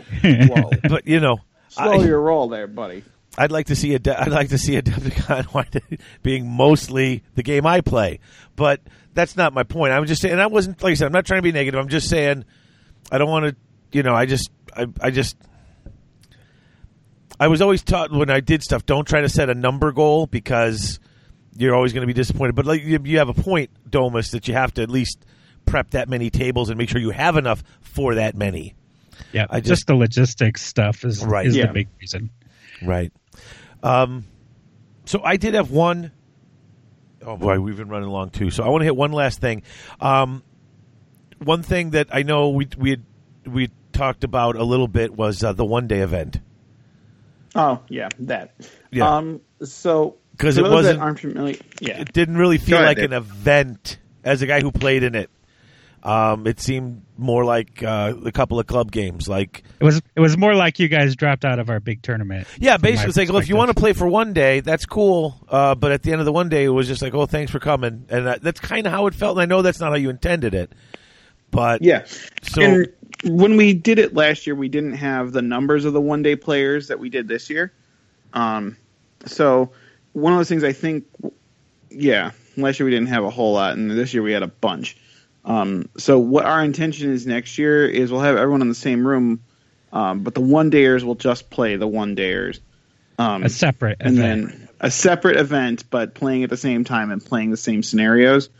So we'll all still play the first 3 scenarios, just like they're playing the first 3 scenarios for the first day, but we'll almost be in a separate pod. Like if I was just a 1-dayer, then we would just all be playing 1 day, and that way we can like you're voting for best painted or sports or whatever. So I mean that is going to get addressed because I mean realistically we gave it as people as an option to like dip their toe in Age of Sigmar realistically, but I think we're at the point where we need to start considering everything separate events, and then prize support is connected to how many people we have show up. But realistically, if you're coming to this kind of event, don't make the prize support your number one goal because you will be disappointed. If your number one goal is to come, have a good time, have fun, I will guarantee you will have that.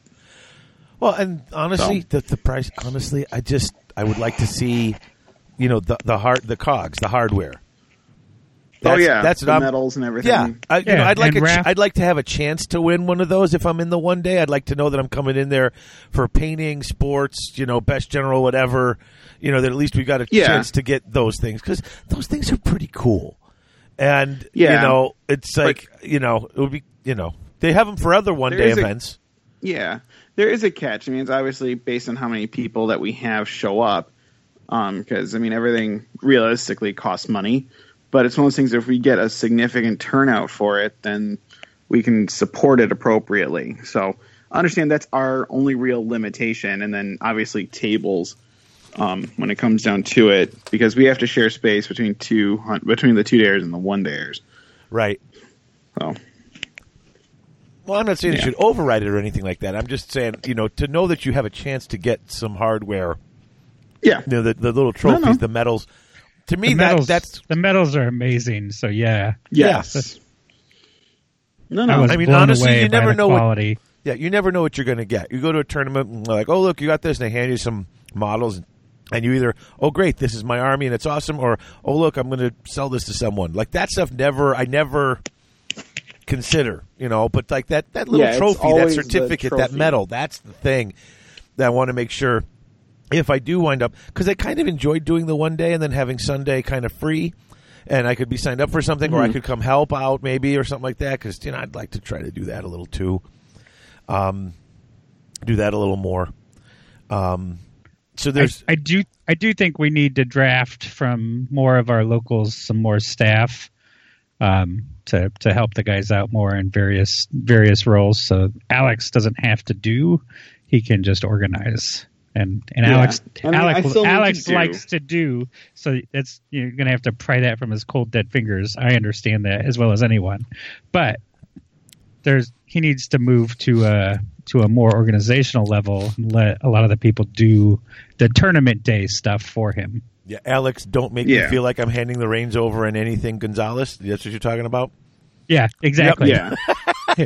And have you met his wife who has the same? Oh my God! I know that between the two of them, they got everything covered. Don't ask; they got you. If they need you, they'll tell you.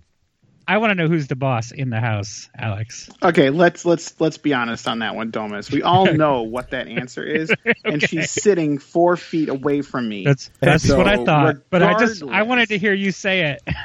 No, I fully admit she runs the show, and I'm just window dressing. I get it.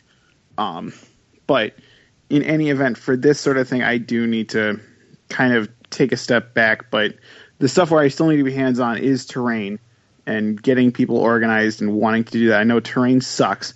I get it. But it really adds to the overall quality of the event. And it's something that anybody can do. If Carrie painted a house for this year, okay, so if anybody can do it. You show up with glue, a hobby knife, and probably a sixer to put one of those crucibles together. But realistically, you know what I mean. I do. Those things. The thing is, it's just if we want to grow this community, we need to get people involved. If we want to grow this event, people need to get involved. And realistically, I'm not going to turn anyone away who wants to help, because that means more to me than a lot of things. If you're willing to take the time to help me, then please come be a part of this community. And that's what we want, is people to get involved. And if you want to play the day of, that's fine. But if you're helping us build up to, then that's just as good as helping. But I do still need help the day of, obviously. So if people need to take turns sitting or helping throughout the course of the weekend, I mean, like Joe and Austin Jarrow and Lauren and Greg and a bunch of the other Screw City folks, I mean, those are all well and good, but it's got to be more than just one little crew doing it.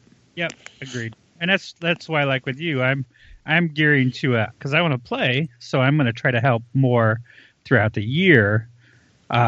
And give you as much assistance in that front as I can, because at the end of the day, I want to play. I don't play enough, and I need it. Oh, yeah. I know. Yep. So that's kind of the direction that we're heading. And please, folks, if you're interested, hit me on Twitter or shoot an by the way, email. Elric Edge is interested in potentially helping out next year, too, so from Twitter. Oh, neat. I would love to have the help, because Lord knows I need it. But, no, I mean, there's a lot that we're going to be moving towards. And for those that are interested, April 22nd, I believe is what it is, we're going to be doing a in-person conversation or potentially a conference call via Skype or something like that. If you're interested in helping throughout the course of the year, especially with terrain, because we're going to need it, hit me up on Twitter or shoot an email to info@adepticon.org if you want to get involved, especially throughout the course of the year, because we have a lot of terrain that needs to get updated, a lot of it needs to get replaced, and we need to add more, realistically. That's I think one of the biggest hurdles I have, because I can change a rules packet based on feedback. I can change scenarios based on feedback, but doing the actual terrain itself, that I need people for. People that are much better at doing terrain than this guy, because this guy does not know how to paint terrain. Yeah. Unless it comes in a can and I can spray paint and dry brush, I'm not the best guy. So, I'm not Herner. Even if you're just adding 2 or 3 pieces per board, there's 60 boards there right now. That's 180 pieces of terrain and not expanding any tables. That's like, okay. Yeah, so we want to do both. So, yes. Yeah, that is a lot. I see what you're saying. We need to take a break. It's been like an hour. Like, I may have to go back and, hey, if there was a weird commercial break halfway through this last segment, sorry. You'll know why. I just threw it in there. I had to do it because we've been going. So we're going to take a break, and when we come back, Domus, you and Alex were all sorts of doing stuff while I was hanging out with some other friends, and you guys want to talk about that whole thing. So we're going to do that when we come back. Okay. Cool.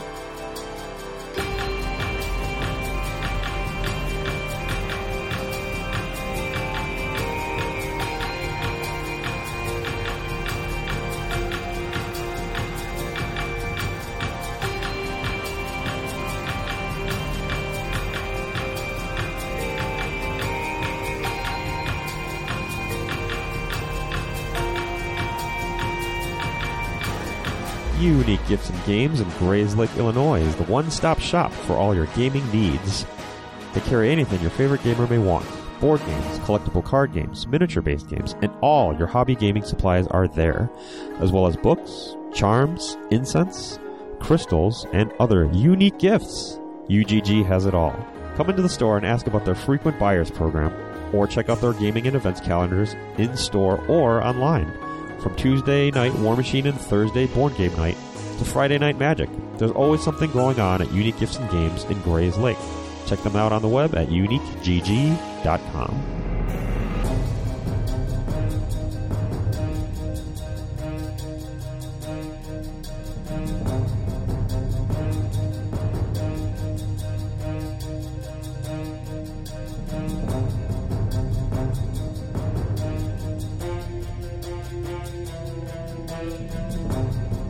And we are back. We are back with more talks about cool stuff that happened at Adepticon. So I'll preface this because this is the only part I'm actually involved in. A few days before Adepticon, a couple of us got emails saying, "Hey, gonna meet up on Saturday night and talk about some GW stuff." And it was from one of the guys from GW, and he was with a couple other people, and it was kind of vague, but it was like, how we want to build the community bigger, and I'm like, okay, I got you. Like a day after that, I got another email saying that if you have any ideas, feel free to bring them with. Bring a couple of ideas and things you want to do and ways that you can implement them. That was from someone else who was actually on the list, not from the guy from GW who emailed me. And then we'll get together and we'll talk about this. And it seemed very cool, but it literally was, a short time before Adepticon, and I had made plans for that evening, and I thought about it, and I said, well, to grow the community, I'm doing stuff at UGG. Alex does stuff all over the place. I'm like, Games Workshop has their presence basically everywhere in the gaming community, went from not really there too much to everywhere in the gaming community. So I was like, I got nothing. Like, I had no idea. I'm like, I got nothing. Like, I got nothing to add. Like, I am so happy with the way things have gone in the last 18 months. I'm just like, I got nothing. I felt like I had nothing really to add, and I already had plans. And I'm like, I don't want to cancel plans to go tell them to their face to look dumb. Hey, I came, but I got nothing. So I'm like, nah, I'm going to stick with the plans I had. And I'm glad I did, because I don't, I was hanging out with people I only get to see like once a year, and it was kind of important to me. Okay. But I found out that there was a whole lot more going on at that meeting after you guys came out of the meeting. We're like, oh, you missed the meeting, and then told me all the things that happened. And apparently it was so much stuff that you guys want to talk about on the show. And I said, let's do it then. And now we're here. Take it away, boys. Yeah. So where do we want to preface this? Do we want to preface with who was in the room from Workshop specifically? I think we need to address who was in there. And I think that the biggest point of the meeting was just introductions, right? Just face-to-face meet. We met them, meaning a group from the North American community met a group from the GW design team. We met them and just laid some groundwork and for some conversations for the future. Yeah, this is definitely a first step. I think in a nutshell, it was primarily first and foremost a meet and greet. Mm-hmm. Yeah. So we had Pete Foley, Ben Johnson, Jess, I'm going to butcher it, Bickman? It's Bickman. Bickham. Yeah. Yeah. Bickham, probably. Yeah. Robin Curtis. Who else am I missing in there? Andy Smiley. Andy Smiley. So these are not just, just somebody in a shirt. These are like the legit people involved in every level, specifically with AOS and box games. And they wanted to meet with us to discuss kind of the direction of the game, where it's going, what can be done, and then the community building aspect. And there's a lot of stuff that they do that I didn't know that they did. Such as? It's not from Well, did you know that they have an event calendar on their community website? He might have, because I tweeted it out last week. Yeah. Yeah, but walking into Adepticon weekend, did you know that? I didn't. I had no idea. Yeah. So if someone submits an email to them saying, hey, I'm running an event on this day at this place, they will happily put it on the website. If it's independent, obviously. And then you can also request price support if you're independent versus a store or anything like that. They have an actual email where you can either get support or kind of direction or anything like that. Did you know that? I didn't. That I didn't. Yeah. And I mean, realistically, that's something that I haven't seen in a very long time from Workshop. So I didn't ever think to look for it. But it's there. It's a resource that we haven't utilized. But realistically, with the amount of emails that particular inbox gets, and then you have to vet through all the different requests, it's a lot of manpower that goes into just emails. So it does take a little bit of time to go through everything. But if you want to direct tap to GW, it's right there. We just never even thought to look for it, I think, is something that a lot of people didn't even know about. Well, and admittedly, I mean, this is a brand new GW. So before we never would have, because the expectation level was set, and things are totally different now. So I mean, yes. I think that's worth saying. And that to me is the biggest reason why I'm as excited as I am about this game more than anything, is because of this new approach that they're taking, and they're embracing the community. It's just fantastic. It's what I wanted to see out of them for 17 years. So, yeah, and now they're doing it, and they kind of laid out what they are doing and what they want to do. So they want to continue to work on partnerships with large events in the U.S., such as Las Vegas Open, obviously Adepticon, and then the Nova. So they want to continue to be involved with the community on these large event scales. And they've been showing up. They've been showing up doing the Warhammer Live. They've been showing up in force, which is such a dramatic change from what we've been used to. So, yeah, it's not that they don't want to be involved. It's just they have their limits. They have their resources. They're not like this end-all, be-all of everything of people. So they have to make the choices that are obviously in the best interest for them and for the community. But to work with the established bases here, especially with regards to LVO, Adepticon, and Nova, continuing to build partnerships with them is paramount for what they want to do to move the game forward, and obviously to build the community as a result. So I think we should talk a little bit about who was in the room from the North American community, because it was quite a mix of guys and gals. And gals. It was me, Alex, Carrie Ann. See who else was also in there. 2 guys from Frontline Gaming, Reese and I don't remember the other guy's name. They run the LVO. And basically they do the ITC circuit, right, as well? Yep. Right. So then we also had Brad and Andrea Schwant. Everybody who knows who Reliant is, I hope. And let's think about who else. I'm going to look at my Twitter picture because I have a picture. The Warhammer Weekly guys. Vincent Tom. And Vince. Tyler Emerson, Chuck Moore, Mitch Cowan, Tyler Mengel, Jeff Egan and Peyton Shipman from Jeff and Egan. Connecticut. I think they're from Connecticut Northeast Gamers.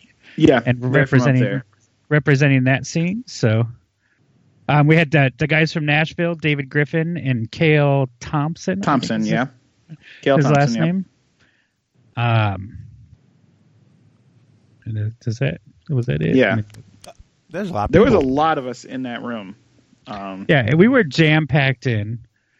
And then Dan Heelan and Wayne Kemp were there also as well to and it was actually very good, I think, in a lot of the discussions just because of some of the stuff they've done and the hurdles they've gone through, and they just had a lot of wisdom to pass on. Yes. So one of the things, we did an introduction. We had pizza, we had beverages, which was fantastic. But But one of the things we spent some time talking about was tournaments and running tournaments. And there was a bit of a focus on how to run tournaments from our group, the North American group, looking for some guidance. And I think that those of us who run tournaments knew the answer to that question. And those who didn't were looking for some more specific help. In the Magic the Gathering was referenced, and that they provide a tournament rules pack. And here's how you run a tournament. You do this, you do this, you do this. Where the rest of us, I think, do that stuff already or have done that stuff and kind of knew what to do. So there was, I think that a lot of us were there with different things we wanted to talk about as well, which is to be expected. And with that, everybody's got. Go ahead. With that Magic tournament pack, I mean, that's pretty much, you play Magic the same way everywhere you go. Excuse me, sorry. So, people who are talking, set, tournament rules thing, was there flexibility in there? I mean, did you go into any detail on that? Was there flexibility to be your own tournament, or? Not really, but my perspective and what I inferred, and this is also from rumbling and just what I see and hear around the internet, is that there are people who want to see a homogenized tournament scene for our game. Mm-hmm. I am absolutely not one of those people personally. Nor am I. Absolutely. We don't all play the game the same way, and it's very subtle differences. But like for me, anytime cash prizes are introduced, I'm not a fan. I'm out. I'm out. Exactly, instantly. But just neither here nor there. I don't want to talk. I don't want to say their way is bad and our way is good. It's just different, and I don't think it needs to be the same because we're all playing the same game with the core same rule set, and that's the important piece. Well, so every podcast you listen to, even the ones that are really tournament focused, I mean, whenever they give advice, it's like run the type of event you'd want to play in. Run the type of event you'd want to play in. Correct. That's going to be a different. That's not always going to be the same tournament. Like I'm not picking sides or saying one way's wrong or one way's right. I want some variety. Otherwise, I'm not going to travel. Yeah, and realistically, we should be working to build each other up, not tear each other down by becoming the same thing where you get the same experience everywhere. So, because then you're just competing against each other. And as much as I want to say I have the largest AOS tournament in the country, that shouldn't be what we should be about as a community. Agreed. It should be about bringing the community together and getting people involved in playing games. And that's where the focus needs to be. Yeah, best games, best tournament you can run, best models, best attitude. Right. That's what can I do to help you make that happen? Exactly. There's a wealth of knowledge out there, especially in that room, and it's just a matter of pulling all of that together. So one of the things that was discussed was setting up some channels of communication for us to continue to have the discussion, which was amazing that we're going to have open lines of communication that are going to be private, and we can discuss stuff in the right and proper way with Games Workshop. I don't know what all that means yet, Dave. Okay. To me, it means, they talked about, they've asked for input. I know they asked for input for points for the GHB2, which is, great to give some input for there, and for things they could do to make it better and stuff like that. So we're going to have a voice in those areas as well. But moving forward, I think we can plant seeds. We can give ideas. It is a global international corporation. So, and they did say, even if you give us the best idea in the world, it's going to take us a year because there's legal stuff they have to go through. There's just channels that has to be filtered through. But just honestly, to have the communication is amazing. Mm-hmm. Talk of bringing the Golden Demons back to North America. Oh, that's cool. Yeah, I mean, just continuing what they're doing. This amazing reaching out and helping the community and being a part. Well, yeah, and it's actually listening to the community and having open dialogue. Because before it was just like, well, it's a model company and that's it. But now they're trying to really develop and get involved. And they even said, like, what their kind of direction was, and they want to focus on increasing narrative play. Obviously, the handbook came out to focus on matched. That was their target for the handbook. But now they're reaching out to the narrative organizers over in the UK to start working on increasing the narrative aspect for the 3 ways to play. So you're not just focusing on matched. And anybody on Twitter just saw that. I mean, that just happened. We just saw that. The NEOs overseas spent the day at Workshop with Jervis and the guys playing games. Mm-hmm. Yeah, and there's a big NEO. They're pushing a big event on June 10th. They were trying to get all these little smaller stores to, just run. I was talking actually with these guys just this weekend, or like the last 2 days. Like Tyler Mengel and all of them, the Coalescence. Yeah, and they asked if I wanted to join in, and they were sort of explaining it to me. And I don't know if they're going to come up with like 3 scenarios, and everyone's going to run the same sort of narrative event in all these different places. I'm not exactly certain how it's going to work, but I was telling you at Adepticon I want to run a narrative event at UGG, and then like days later they contacted me, and so they're doing it. So I may try to plan it at UGG for June 10th, depending on if I'm home or if I've left for vacation yet. I got to tell you, I'm interested to play in a narrative event. I don't read the fluff. I don't like live their fluff. I love a good story. Don't get me wrong. I just never have, so I just have never picked it up. But I'm interested in turning the table into a story and telling that story throughout the course of the day. And I want to see what that really means as a narrative event. And I think that's a lot of the issue is what does that really mean? That, right. People are trying to figure that out, and that's cool. I'm interested. Yeah, I'm trying to figure it out. Like I was sitting through it, and Harrison's always asking me questions. I'm bouncing ideas off him, and he's like, "So how do you give prizes if it's not about winning your games?" And I'm like, "Well, it's probably more about, making the, it's more about telling these stories, and the more, so almost do." Who I think would be a good resource if you're serious, Dave. Reach out to Ryan Nickel. Because he runs that story-based event at 40K, and that's how he gives out his prizes, is based on the story. Right, and I'm definitely wanted to talk to him. But Harrison was even saying, they do those bingo cards they were used to do at the tournaments, and if you hit those little things, you got a little prize. Oh, that's cool. He's like, make that type of thing. Make those type of things that you hit are what earns you prizes. The more you can hit on this list of, just doing story-driven stuff, and that's how you earn prizes rather than, I won my game. And then I was telling you and Alex, and I'm not even going to say it on the air, but I had this like sort of third round idea where, especially if we had halves like Ryan Nickel runs, where you actually split them into teams, having sort of like a cage match type of thing, Cage match. Yeah. where the games can, players can switch up onto different tables and things can happen. And if you can figure something out like that, that might just be all right, let's do this and have a lot of fun with it. I'm so dressing up as Trump if we do that. That's what you're going to do. Great. Yeah, you're welcome. Thank you. Yeah, perfect. I'll make sure you got a spot right there in the front. Oh, boy. But, yeah, I mean, I'm glad that, maybe the General's Handbook 2 still has the revised rules and the revised points, but maybe throws a little more. I mean, it's already kind of a small section for the points if you think about it in that book. Yeah, but that's a pretty substantial section. Yeah. Once you take the rest of it in consideration. Right. And there was some talk about like adding more structure to narrative play, because right now it's very loosey-goosey, which is fine.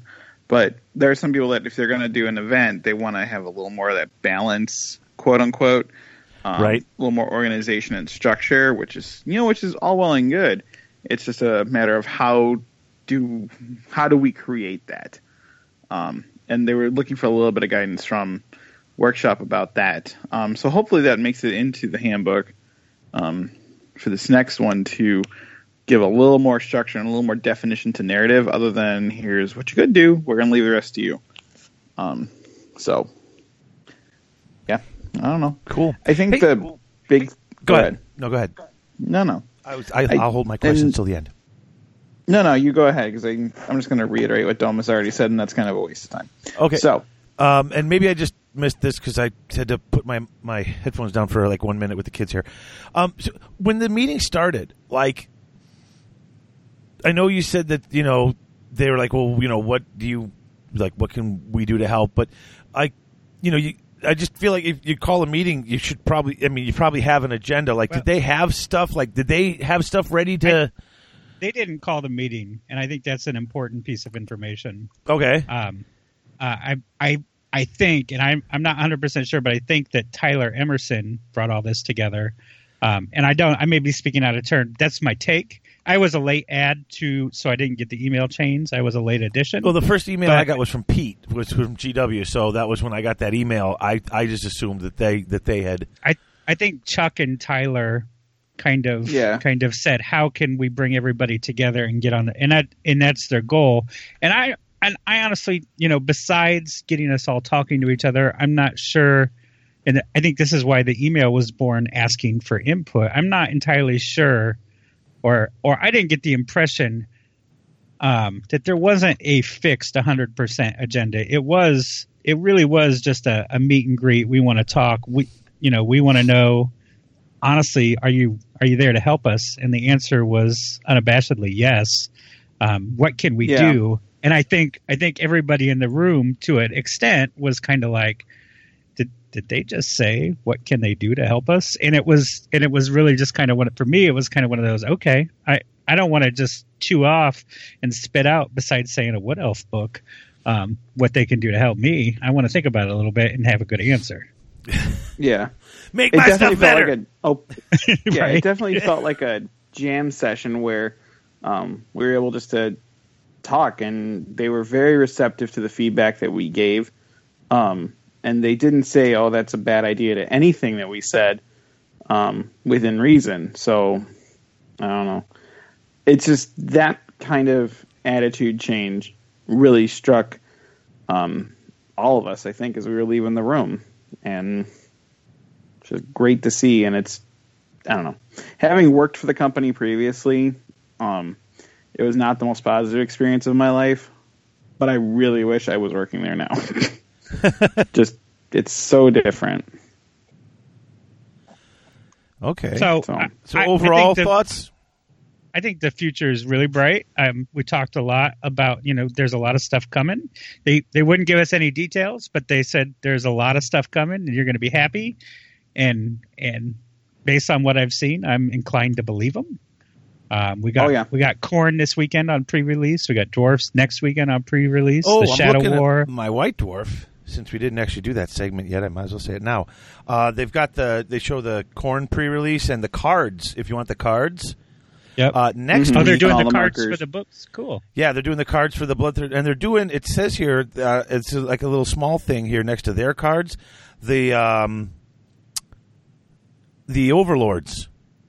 Their cards are going to be up for pre-order next weekend. Although I don't see anything about their book or the models being ready that weekend.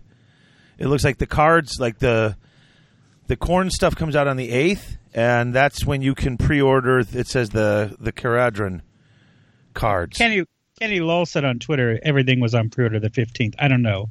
So I just took his word for it. And Kenny Lowell was also in the room. We didn't mention him specifically. Oh yeah, Kenny. Well, I'm just saying in the book here it says that those cards are available to order on the 8th. So that's what I said in the White Dwarf, unless it's a misprint. So the cards might be out like a week before the book. Oh, that's cool. I just want Korn. I'm not interested at all in Sky Pirate things. You are so wrong, and that's okay. They're dwarfs, Dave. They're Dwarden. I got to channel my inner Chris Yu. Oh, yeah. First of all, they're Dwarden. And second of all, they're awesome. And third of all, I'm glad you're not buying them. That way there's more for me. There you go. Not everyone can play them. That's why I'm glad when some people don't like stuff that comes out. Because if everybody likes it, then everybody's buying it. Yeah, Caradron Overlords, pre-order 8th of April, $15 American. Available the 15th of April. Whereas, and the Korn cards are $25, and the Korn book is $40, and that's available for pre-order today. I did not do the cards, but I have the book on pre-order. And then I went to order that Armageddon thing because the terrain looked awesome, but I went only 2 hours after they put it up, and it's all sold out. So I'm hoping UGG's getting one because you might reach out to Landmine on Twitter, Mini-Stomp. Oh, okay. Well, and can't forget Wayne at the TC War Room either. There's lots of people who will get it. So yeah. Oh yeah, and you have sponsors too. I probably shouldn't step all over their toes.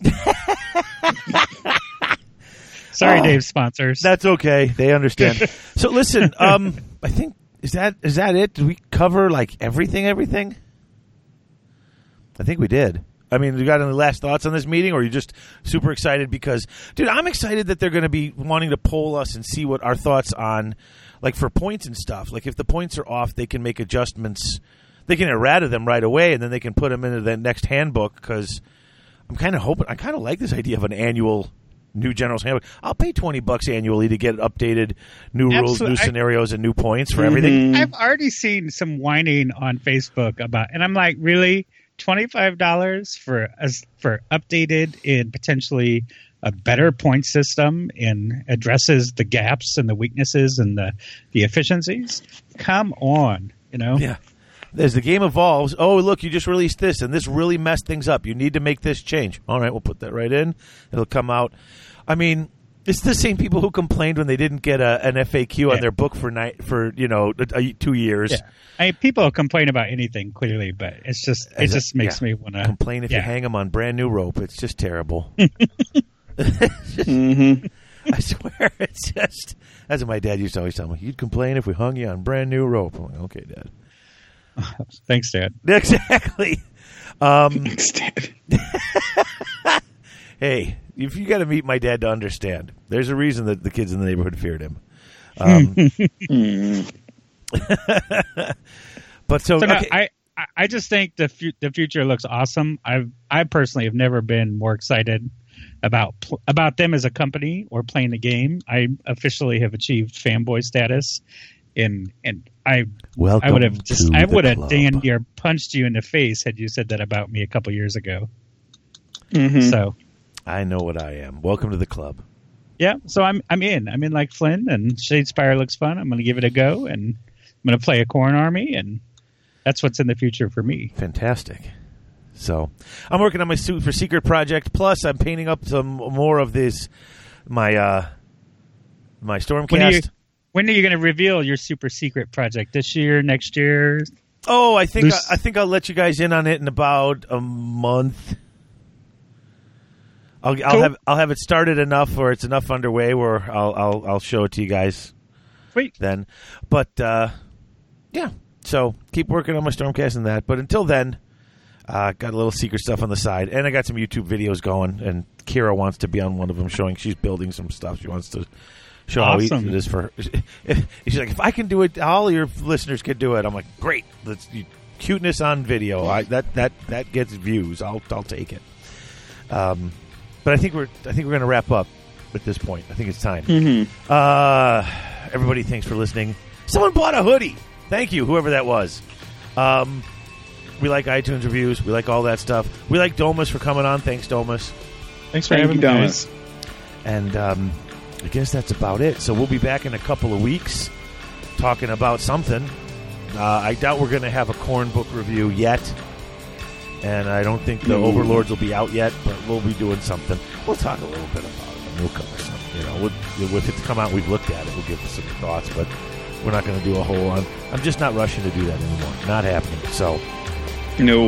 Yeah, I think it's better if we have a better grasp of it. I think the Flesh Eater Courts coverage showed that, taking time and just doing it later, we had a whole bunch of good feedback on just that second look at it after a while really helped. So, all right, that's it then. So until next time, folks, only the faithful will be triumphant. Only the faithful will stand when all others fall, and only the faithful know no despair except in failure.